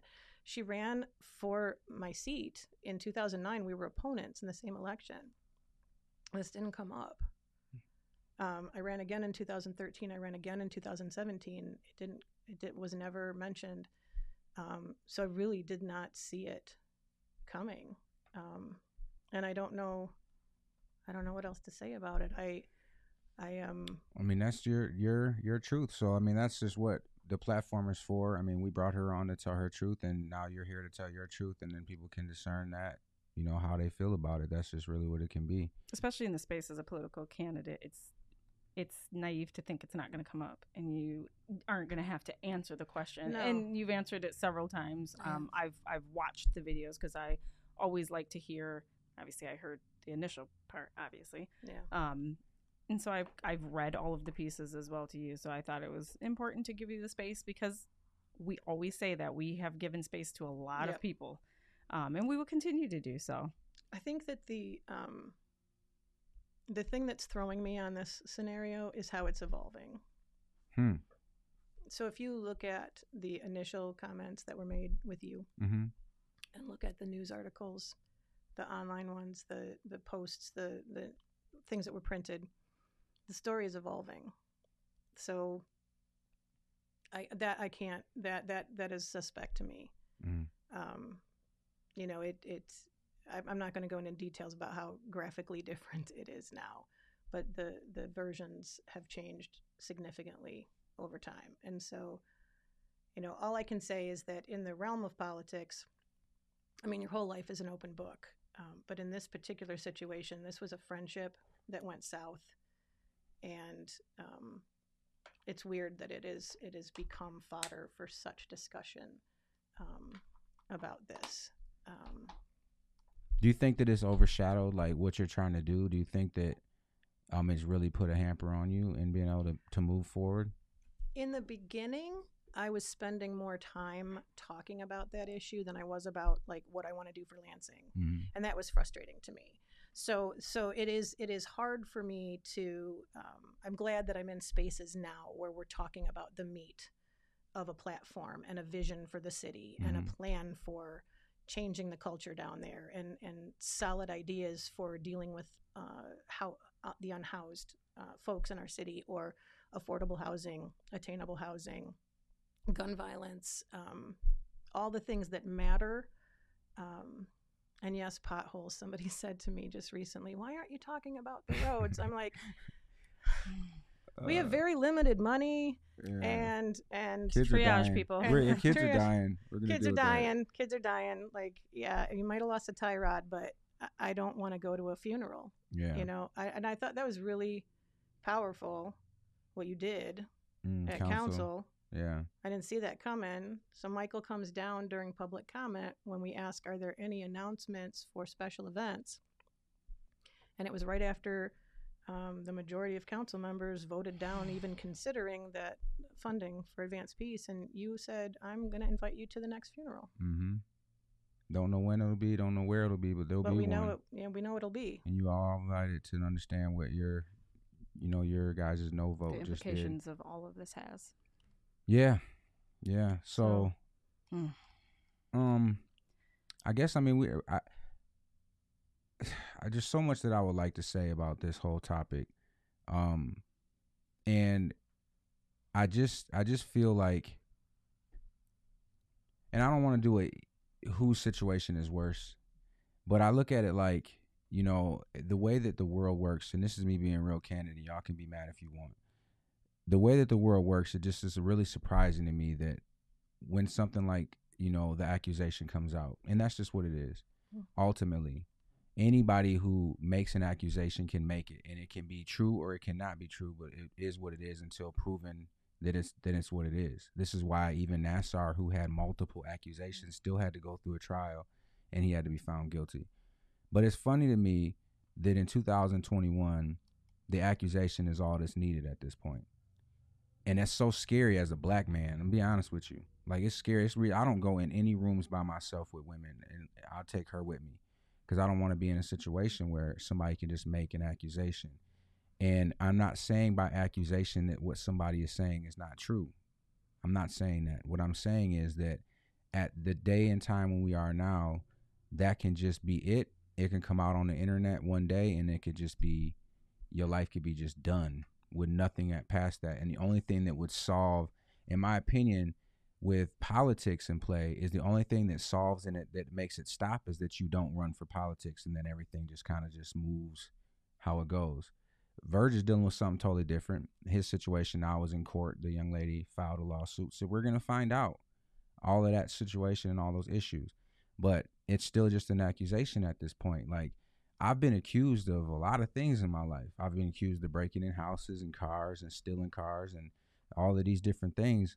But they still have to be proven. And I just didn't lose my whole life because of the accusation. Somebody can accuse somebody of murder right today. And that's like, we've seen it happen with Carol Wood's mother.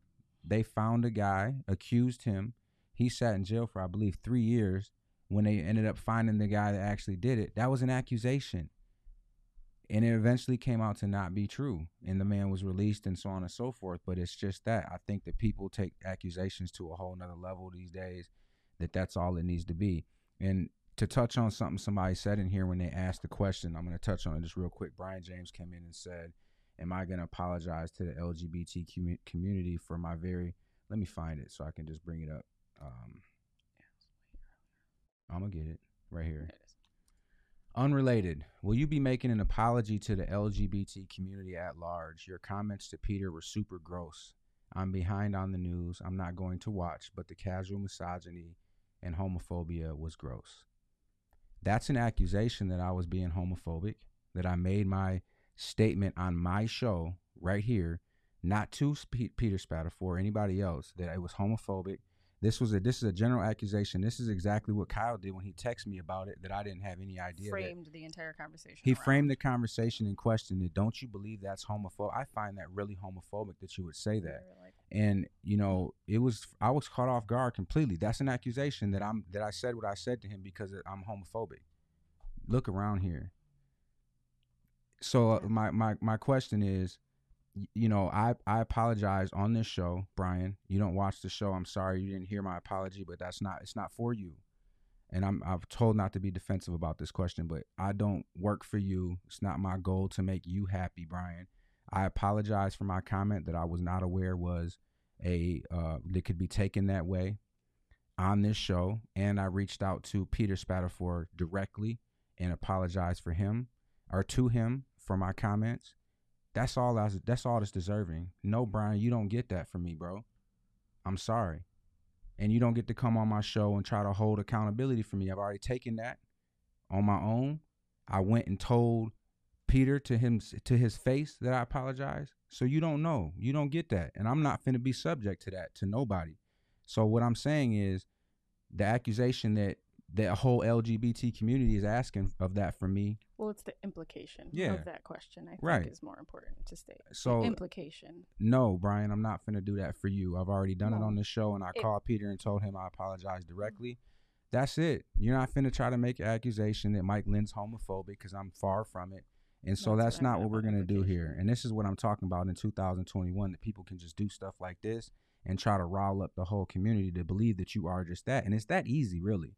Like, if he wanted to just walk out of this and say, yep, Mike said, yes, and he's just this, that thing will grow. That conversation may be the only one. Grow. So, on that note, I don't watch the videos, but somebody sent me a shot from a Facebook page of one of the protests that was happening outside of City Pulse that mentioned me. And there's a woman I've never met holding a sign that compares me to Nasser. And I've heard that the comparison to Epstein, what is his name? Jeffrey Epstein. Yeah. And some like that circulating, it's hurtful beyond belief, because that's absolutely not even close to reality, and it's really hurtful for me as somebody who has worked in survivor spaces and who works with populations that are attacked, vulnerable, are homeless women. It's an awful situation. So there's long stories, but the idea that hyperbole has gone from you hit on me. It's not even a you touched me or you nothing. Like, you hit on me became I'm on the same level as, like, a serial predator was a term that was used. Serial? It's dangerous. It's huge. Accusations are dangerous these days. I mean, they're huge. Yeah. Like, I'm like, okay, so let's take away all of that. Like, whenever time this happened, 16 years ago, serial implies something way different. Yeah. Right. And even if, like, we're going to go play devil's advocate, because you didn't know at the time that you said that what you meant, like what you were saying, that you didn't realize it was a homophobic. Well, first of all, I didn't, you don't think about somebody's sexuality when you're saying something. I mean, it wasn't my thought that I was talking on his sexuality. That's why I was saying too, like, when I was at council that same night, the person I had with me was saying some super offensive things. But they don't attach those to sexuality in our culture, in our world. You'll hear words that are used that in this world are very, very derogatory, but they're used in our world. It's just like the way we call ourselves the N-word.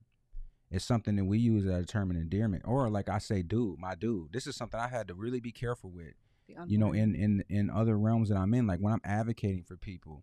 I had somebody tell me, I was at the BLM mural while they was painting it, and you know there were some people from the LGBT community there, and somebody walked up to me and it was like, I really appreciate what you do in the community and what you're doing. You know, thank you so much for standing with us to protect us. I was up there with an AR and everything, protecting this whole group that was there, and I said, no problem, my dude. I appreciate you. And when he walked up, when this person walked up, I said, my guy. This is how I talk though. Like if I see some, that's the term of endearment. Like, what's up, my dude, or my guy, or you know, I'll be like, yo, you know, like what the hell, my guy, or you know, like this is how I talk. And so I was in conversation with this person, and then they walked away, and then they came back and was like, hey, you know, I'd appreciate if you wouldn't address me as man or dude. You know, I'm, you know, such and such and such. And I was like, I had to go have a talk with my mentor. Like, what I just don't know. The way that this is what I try to say about these pockets, and the pocket that I'm in, I would never get called on for calling somebody my dude. That like that's, and so I'm not saying it's right in that realm, but I'm just saying that you know, people are working on these things and they're trying, but when you get a one hitter quitter and it's like, that's it. It's You're the just one hitter done. quitter. That's it. And we talk a lot. We use the term unlearn. There's a lot of unlearning that people are still doing in these times. We all are. Yeah. It's the one hitter quitter though that in 2021, like what Brian James just tried to do to me on my own show, that's a one hitter quitter. Like, I know you've done all these things. I know you went on to City Pulse and apologized. I know you went right to Peter and apologized. I know you came on my show and apologized. That's not enough for me though. I need more. Here's the thing. You didn't know any of that though. No, he said that. The way that you said what? No, he said that. He didn't know none of this stuff. Did any of this? Oh, I didn't see that. But the initial verbiage, though, indicated to me that it didn't matter whether he did or did know anything about it. It was more or less, I'm going to stand up here from a place of simply pure judgment and say this thing. Right. And that's always going to be the issue that I have. And I've said this so many times that we don't live in a place of restorative anymore. And I've said so often that we have just become accustomed to throwing people away that it's become second nature to us. And that is a really dangerous place to be in. Yeah. That's a good Kelsey, point. Yeah.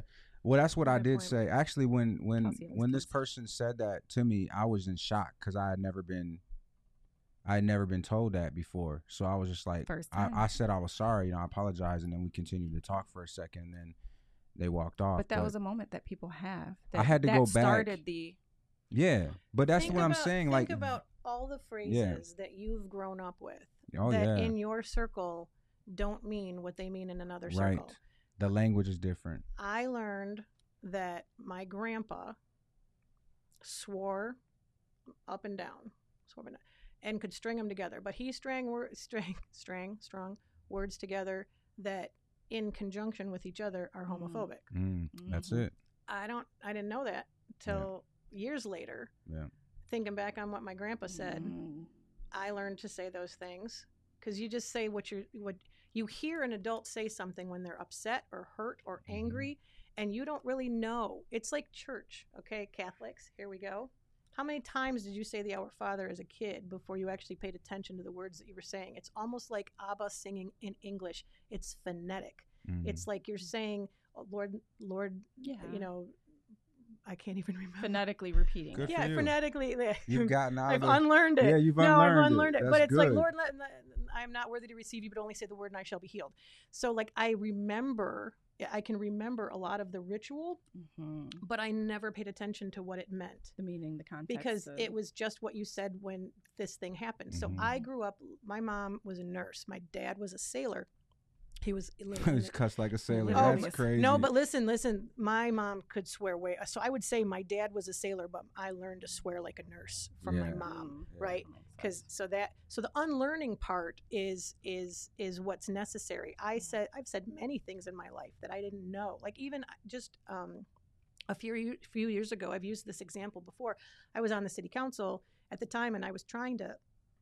I wasn't referring to a person. I was referring to a concept.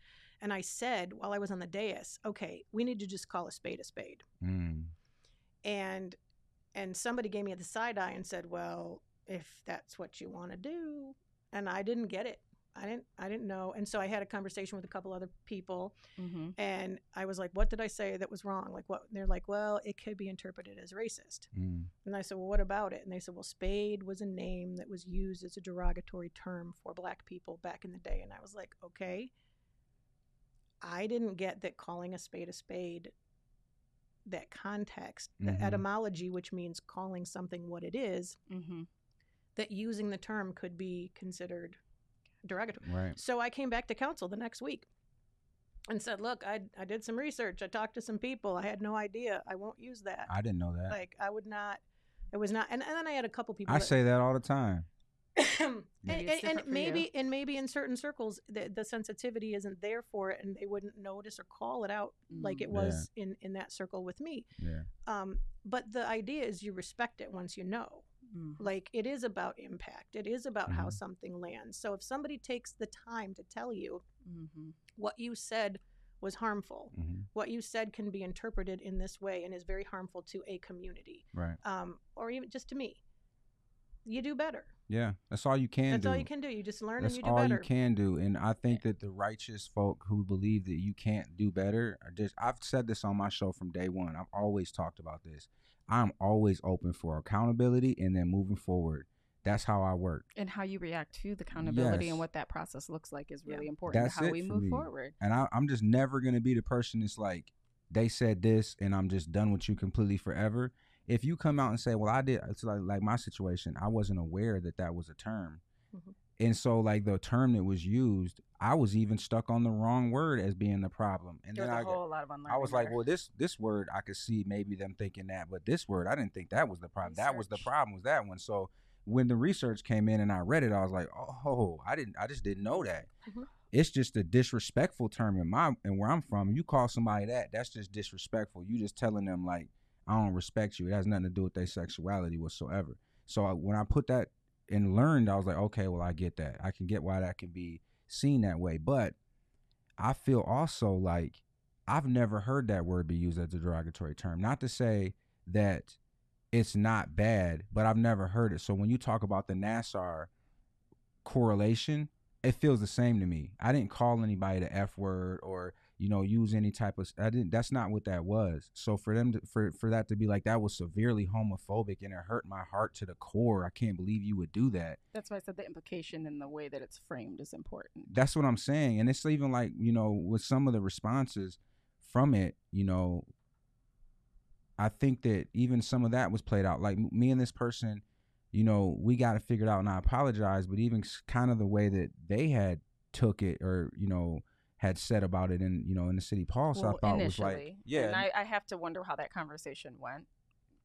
I just have to, because I always consider the source of how that conversation was framed and asked, because we have to remember that article and the request for comment came before a whole lot of other before stuff. the person had even known that this was said. So we have to remember that as well. But it's just that, like the like you said, I think that sometimes in the political world, let me just say this, in the political world, things get amped to 1,000 when it wasn't really that. It's polarized to the point where it's like 1,000. And then, to match that, that energy, I think this is where, I don't know if I want to say that. But anyways, at the end of the day, things get amped up and that the Nassar type of, as far as that's concerned, like I a lot of times talk about Andy Short and Nassar in the same words because it's something where a lot of people knew about this situation and did nothing about it. That's why I talk about him in that realm. Not that he's a sexual predator, that he did any of these things to nobody. I think you make it pretty clear what the I make it clear is. that a lot of people knew about Nassar for a very long time and allowed it to happen, and then this is what ends up happening. More people got hurt. You guys end up paying out $300 million. Yes, that's the correlation to Nassar with Andy Shore, is that a lot of people know that this stuff is going on and they're upholding it. That's the reason. It's not him specific, but for your situation and this situation, that was a very specific, and that's kind of hard. That's like, it's just a tough one. Like that's why I say like there's this level of what rises to homophobic, or did you do a homophobic thing, or did you do like something that's sexual predator in nature that they need to put your name next to Larry Nassar's. So it's just a difficult point. But I I'm do glad want- that you're being able to move forward. I'm glad that we need candidates that are going to be able to run up against this monster. And I'm hoping, and I'm going to say this here, I'm hoping that whoever makes it through the primary, that we come together and figure out a way, because the harm that's coming out of downtown right now is just way too much. It's way too much. And I hate to use the term anybody's better, but like at this point, we have to feel that way coming out of this primary, that whoever well, makes even if it we out. frame it as like a change, you know, Yeah. it's a change, and if there's a change needed, we have to understand that and be kind of committed, at the very least, of being committed that a change is needed. Yeah. I think it's also like in my particular situation, I'm going to backtrack to what was claimed happening 16 years ago and what is happening now, like actively now at City Hall. Yeah. Where's the indignation with what's happening now? I think that's a great point. And I'm happy you brought that up, because that's a lot of what my concern was with the protest at City Hall. Was like, this is what we're angry about, is the fact of how they write. They've been writing about black people bad forever. Like they did the same thing to me and Angela over the summer. They tried to pit us up against the NAACP. They pulled stuff off our Facebook. This has been going on forever with the City Pulse. As a matter of fact, when we had Kyle Kaminsky and Burl Schwartz on our show to tell them they were pieces of junk because they did something to Fonda Brewer, they did something to Darrell Slaughter. I tried to get Darrell Slaughter to come on the show, and he turned it down. And then you all show up at City Pulse to so this is one of those things that, I don't know. That's just It's not new. Their behavior is not new. It goes back to the point. And it's not just the City Pulse. I mean, the people who are rising up in reaction to certain we've seen no reaction out of these people. There's no reaction we had when the it comes to earlier. Keeping that the same energy when it comes well, to it's like the picture that I talk about that I posted. Everybody's mad at me for posting the picture because it shined this person in a bad light. Because I posted it on my Facebook, I didn't shine that person in a bad light. The person that they stood with is what shined them in a bad light. You decided to stand in that picture with that person, and you got put on Facebook, and now people see that you stood with that person who we are all saying is harmful. That's your problem. But I feel like the masses who've gotten vocal about it, you didn't get vocal about the fact that that man did the stuff that he's done to our city and has us in this position we in. That's where it's confusing to me. Like, I'm easier to throw on the stake or on the cross than the person who's doing the harm. Like, all I said was, hey, somebody's doing harm here and somebody's standing with them, and they're like, oh, get him, string him up. Are you serious? This is where we at today? The person who tells you that somebody's doing wrong is the person you go after, not the person who's doing the wrong. That's crazy to me, but it is what it is. I say with that situation. And not everybody. That's why I spoke earlier about the private support. Sometimes that. Oh, I got yeah, for sure. People were upset, and the funny thing about it is, I had more white folks calling me to tell me about how that was. That was harmful. It's harmful. They understand that that's harmful to the black community to stand up with that man and act like everything's okay. Like, how is it that white folks understand this better than our own people? However, those aren't the people that propaganda is looking for. No. To pander. He's looking for people that look like me and you. Yeah. So that's absolutely. what's the. Yeah, I was just gonna say that, Joy. Literally, killing the messenger is nothing. It's new. Nothing new. It's a human inherent trait. It's the fact of the matter is, Joy, though, I ain't afraid to die. I know I'm landing on. I know that this show is not making people happy. We are. I did a post too that right that same day that was talking about that, and I understand that we're breaking up systems that have been in place forever. It's gonna be and there's gonna be people who are benefiting from that system, black, white, and everything else, that are gonna be like, they're gonna try to bring you down. And they're going to try to do whatever they can to silence you. This has happened to everybody who's come out and talked on their things or whatever, or bringing attention to things that people are gaining from. So, in killing the messenger, I say it's an inherent human trait, because killing the messenger is something that insulates us all. Killing the messenger allows people to keep their head in the sand, so that's something that's just an inherent human trait. It allows people to not face the issues if they're not ready to face those in a formidable way. So I understand that and we get it, but it still doesn't feel great. Ooh, yeah. That's good comments, yeah. And I wanted to uplift Kelsey's comment from earlier because I really appreciated that. She Which said one? also unlearning is so much harder than learning. But we don't. I don't think we give yeah. room for that though. I think that's why she was saying that we have to give space for that and understand. I wanted to kind of uplift that, and then also because I always ask this before we go because we've only got like 5 minutes. I guess we went an hour over. I guess this conversation was too much to just get into the 2 hour normal show. But before we go, we always want you all to have the opportunity to talk to the people and to just talk to them about, you know, kind of your platform and why they should vote for you. Oh. Well, I'm not going to give you an elevator speech because that's not my style. So for me, I am tired of a rudderless ship. I'm really tired of not having direction in the city, of not having a leader. I mean, I think I said this, and I couldn't believe I said it out loud at the debate, but we have a strong mayor system, and we don't have a strong mayor.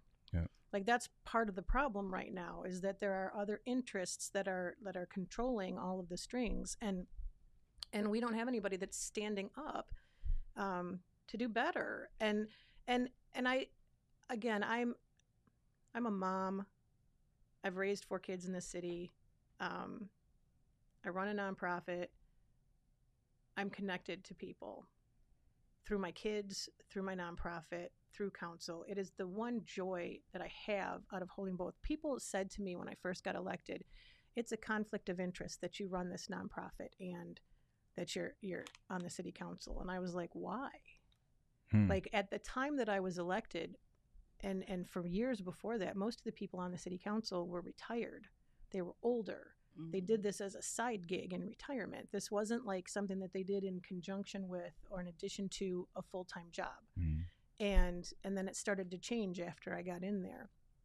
And so, I mean, that's important to me because a bunch of retired folks that can live on what city council pays is not going to be representative of what people are struggling with in the city. And so I feel like for my perspective, my grassroots perspective, my day-to-day interactions with folks who, again, probably don't vote, and I don't care, because my job is to make their lives better in my nonprofit world and at council, and even more so in the mayor's office. And I really look forward to having an opportunity to really shift the culture down there, to change the way. Somebody asked me earlier, what's the most important quality in a mayor? And I said empathy. Mm-hmm. I said empathy. And it's not the word that comes to mind. A lot of people think, legislative experience and budgetary. You learn that as you go. I'm very tight with the budget. I'm always about the budget, but I didn't know any of that when I came into council, but I came in with a heart, right? And Claretta had posted something on her page. Somebody was dogging her saying, but what $2 million, business have you ever run? And I jumped on there and I said, you don't need to know anything about the budget. You will learn as you go. Mm-hmm. But if you come in with the heart to do the right thing, all that stuff falls into place. Right. All Absolutely. That falls into place.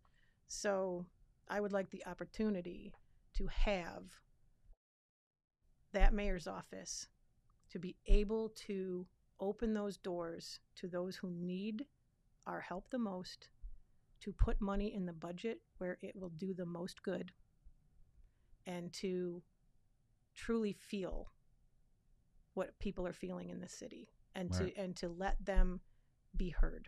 Absolutely. In the future. So I do want to ask one quick question for you, Lee, because Tam Rose kept coming in with this about our city attorney. She loves a good spreadsheet. Yeah. Yes, I do. Formulas and everything. Tam Rose kept asking about the city attorney, and I think multiple others were like, city attorney issues, city attorney issues. About the influence that he seems to have. Influence that he seems to have on everything going on down there. I mean, can you comment on that? I don't know if you can, but with ethics and all of that. But what would you do differently with how the city attorney moves right now? Because the city attorney is there to protect the city, we know's interests, right? But in the process of protecting the city's interests, there's people like Tam Rose who are just thrown, to the wolves, who are thrown to the wolves, or devised plans of getting rid of us, things like that are coming out of the city attorney's office. So, like, what would you do to change that relationship with the city attorney and you if you're made mayor? So there's a there's a phrase that was bounced around years ago. The city attorney definitely represents the council and the mayor, Mhm. but they probably take more direction from the mayor, right? And the city attorney's job is to keep us straight, but there have been folks in the mayor's office who have said, find the way to make this work within the law, but this is our end goal. Find the way to make this work. Don't tell us what can't be done like that. I mean, if you were a corporate attorney, if you were a of counsel to a major corporation, the directors at the corporation aren't sitting there going, oh, okay, can't do that, can't do that. They're like, find the legal way to make this happen. Now, I'm not saying that we're going outside of, again, legal. We're saying law. Where there's a will, there's a but way. where there's a will, you will find a way to make things happen. Just what's the will?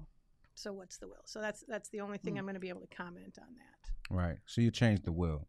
Yeah. Yeah. You changed the end game. Instead of saying find the way to get rid of Mike Lynn, however you got to do it, you say find the way to stop the racism in this place or do this type. Yeah. So I get what you're saying. You have to change what the end game is. And so if you have a mayor in there whose end game is always something, that's not within the realm we want it to be in, then you're going to always If have the end these goal is actions always out. going to be in a certain realm, then we're always going to get the same result. So like Zerka, I thought Zerka, is that his name?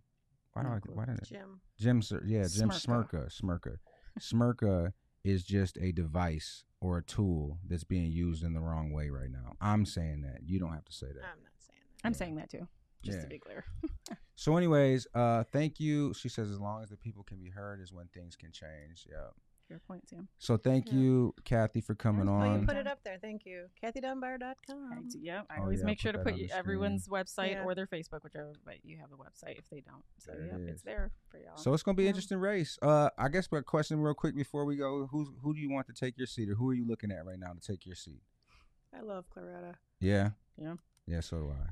Goals, goals, values, mission aligned. Yeah. I can see that. Absolutely. Who goes? I don't closest to? see anybody else in the running that I would want that to have that seat more than Claretta. And then for Peter's seat, I can't figure out anybody that I wouldn't want to have it. We're going to continue our than research I don't on want that. Peter to have it. So it's like anybody but that. So like, do we know there's this ticket of like Andy, Peter, most likely, I don't know who the second, probably Jeff Brown, is that little ticket right there. And then Jeremy Garza, obviously, for second ward. That's the whole Andy ticket. Just so y'all know, if you vote for any of those, you guys are voting for Andy ticket. Yeah. That's just it. But anyways, thank you for coming on the show. I think we got a lot out. After the primary, we'll want to bring you back and have conversation. We've told that, how it goes. No matter how it goes, I'd like to have you back on. Yeah, we want to have everybody back on regardless. That's I really live for the platform where we can have a discussion around the table with multiple candidates in a format where there's responses allowed. Like I was very disappointed in the debate. Fox 47 we all were trashed that debate. Can we keep doing this debate? It was a forum. It was a candidate forum. We weren't asked the same questions. We weren't allowed to rebut. Is nobody going to do that? Or are they just waiting for the primary? We're trying to be to. Over with? Just to let y'all know, we're trying to. I would love that. Because there were so many times when I would have wanted to. We were given these little flags, right? And but we were told very specifically at the beginning, you can only try to rebut if somebody calls you out specifically. Like if they insult you or say something untrue about you. But if you just said something generally untrue, I can't point that out. We weren't allowed to point that out. Andy did a lot of lying on that. Yeah, literally. Yeah, he did a lot of lying on that. I mean, I just don't know how you guys held composure. And I just slapped the table and say, wait a minute. What do you... It was bad. And the NAACP's forum was even worse. I mean, there was a lot of lying that went on that forum. And I think you had to leave early. You had a medical emergency or something. No, that was ENO. I was through the NAACP, but I was the first one to answer and that's every single time. They didn't alter that. That was terrible. The structures sometimes just don't make for us to really get a good formidable idea of answers or good discord or conversation or any of that. So I have not. We wouldn't get Andy on this show, so you wouldn't be able to debate. And like past the primary, we wouldn't get him on here. So that's not going to be it. There's not going to be a debatable a way to do a debate with us because he won't come on. But I'm hoping that they do set up some in-person debates where you guys can go at it, because I think it's going to be very, very important for people to be able to rebut the things that he says, because he's the king of lying, and I just don't know. Nobody's doing real-time fact checking. No, so if we're not going to do that. And if people don't know any better, they'll just hear it and say, oh, he's doing everything he's supposed to. Just like the little card I got in the mail that said, if you want somebody with vision, you got to pick me, which is the biggest lie I've ever heard in my life. That was my first tagline on mine. Like, we need vision. We need vision. Yeah. Like, what are people saying bad about me? Yeah. But another thing that I found interesting about Andy's Lit is it reads like a first-time candidate. Oh, yeah. You've done 4 years, my guy. Yeah, it's like, we believe in strong neighborhoods. We believe in this. We believe in, okay, but what? And I'm like, what did you do? Yeah. What have you done? Yeah, I didn't. It was I can't ridiculous. wait till the Flyers come out and tell the truth about what's going on in Lansing. This is why I'm so proud of Farhan and Claretta jumping in this race, and because it is like they're just normal citizens. They're not looking for the ladder up or anything like that. They intimately know. But what is so important, especially and with Oprah as well, those three, what is so important is they are knocking the hell out of doors with this information. So no matter how many flyers get there, you got somebody in your face telling you that's a lie, that's not true. Voter education. So their impact on this election, whether or not they get past primary or not, is going to be so impactful. It's like there's no amount of like a scale to measure, how important their campaign has been over the last 2 months. And I think those three running, just in my opinion, the impact on our political landscape will be seen for a long time. Sure. And I'm just so it's proud not the first time it's happened though. Like regular citizens have stepped up and done this thing too before. That's probably how you got in. You were just a regular citizen. I think it's the moment we're in though. And you knocked all the doors with your Birkenstocks on, like you always talk about. So that education. I think somebody in your face and not just a flyer. Because I'm telling you, when I get them cardboard flyers in my mail, if it hadn't been Andy's, I would have just. And the only reason I looked at it is because I seen his face on it. So I was like, this dude had a lot of audacity to send this to our house. They know. He knows he's sending it to my house, but it usually just gets crumpled up and thrown in the trash before I even look at it. Like I remember Slotkin was sending out ones that were like this big, and it was like filling up my whole, and I was getting like 2 or 3 of them a week, and I was like, yo, chill, I don't need all of that. And so but anyways, thank you for coming on. Is there anything lastly you want to say about the interview or anything else going on? No, I appreciate it. If anybody wants to come to the farmers market, I'm still running the nonprofit. So if you need fresh fruits and vegetables and folks that use EBT, that can be doubled up. Double up food bucks is a big way for us to get folks who are on limited means to stretch their food dollars. It's every Thursday at our office, which is 800 West Barnes, the old St. Casimir School parking lot. Thursdays from 3 to 7. Like that's where I'm at. I'm like, I could promote politics, but I'd really rather feed people. I think it says something though. I think it says something though. I think that this is where we are as a community, and I'm just hoping that the people see through the BS down there and vote appropriately. However they vote appropriately is all I can say. So cool. Yeah. Thanks for having me. So, and Emily came in and said vaccinations this Thursday also. So if you come this Thursday, you get free farmers market and all that, and free vaccinations. Woo-hoo. Yeah, health department will be there set up. Awesome. Okay. All right. Well, thanks fam, for tuning in. Yeah, thank y'all for tuning in. This will be live on our podcast tomorrow. You guys can watch it there. We're working on. So before I go, I need to tell you guys, I have been working to get Mr. Party on the show. I spoke to Mr. Party last night, actually, and he said he agreed to come on the show. I don't want to promote it heavy until I get him on because Mr. Party is a busy man. So I just want to make sure that I can have him here. I'm going to contact him tomorrow and make sure. But he'll be on here Wednesday, 8 o'clock, because also Wednesday is Erica's birthday. Yay! Erica's birthday is Wednesday. So if y'all know Mr. Party, urge him that it would be really cool because he's Mr. Party was at my engagement on my birthday. Party. Yeah. Oh yeah. Awesome. Yeah, Mr. Party's been Mr. Party's been around. I would love it. Around. That would be awesome, y'all. Yeah. So I'm gonna try to get Mr. Party here on Wednesday for Erica's birthday. I'm working really hard at it. Like I said yesterday, he told me he'd come on and asked me for the address. But this was the concerning part. He's like, "What's the address? Where's it at? Yada yada yada." And I told him he didn't write it down. But I'm sure Mr. Party probably has like some genius mind, like of remembering things. Yeah, it's like I'm in there. It's in there. I got it already. And he said what time to be there. I told him and everything else. So we'll follow up. I'm going to follow up with him anyways because I like confirmation. Like, yes, I'll be there. Then I can throw out the promotion. But hopefully we'll have him on here Wednesday. It's Erica's birthday. She'll be 29? Yep. 29 We're going to go with old. that. Yep. Except we've been together since we were 17, so that would be terrible. But anyways, love y'all. Again, 10th you can check anniversary this of out 29 on now. our podcast. Just regular podcast on Apple Music and Spotify Apple Podcasts. and Captivate, so you guys can catch it there, and I'll post it. So, let's take a screenshot real quick while we got this up, and I don't have to do a lot of craziness. Yeah, because we always forget and do it after. All right, ready? 1, 2, 3. Look up at the camera up there. Oh. 1, Oh, 2, like 3. Yeah. Did I get it? No, hold on. There it is. All right, ready? 1, yeah. 2, 3. You guys got to see Yeah. our screenshot. We always live. I look forget. like a squirrel. All right, y'all. Thanks, Hope to y'all. talk to you and not about y'all. Peace out. Love. Bye.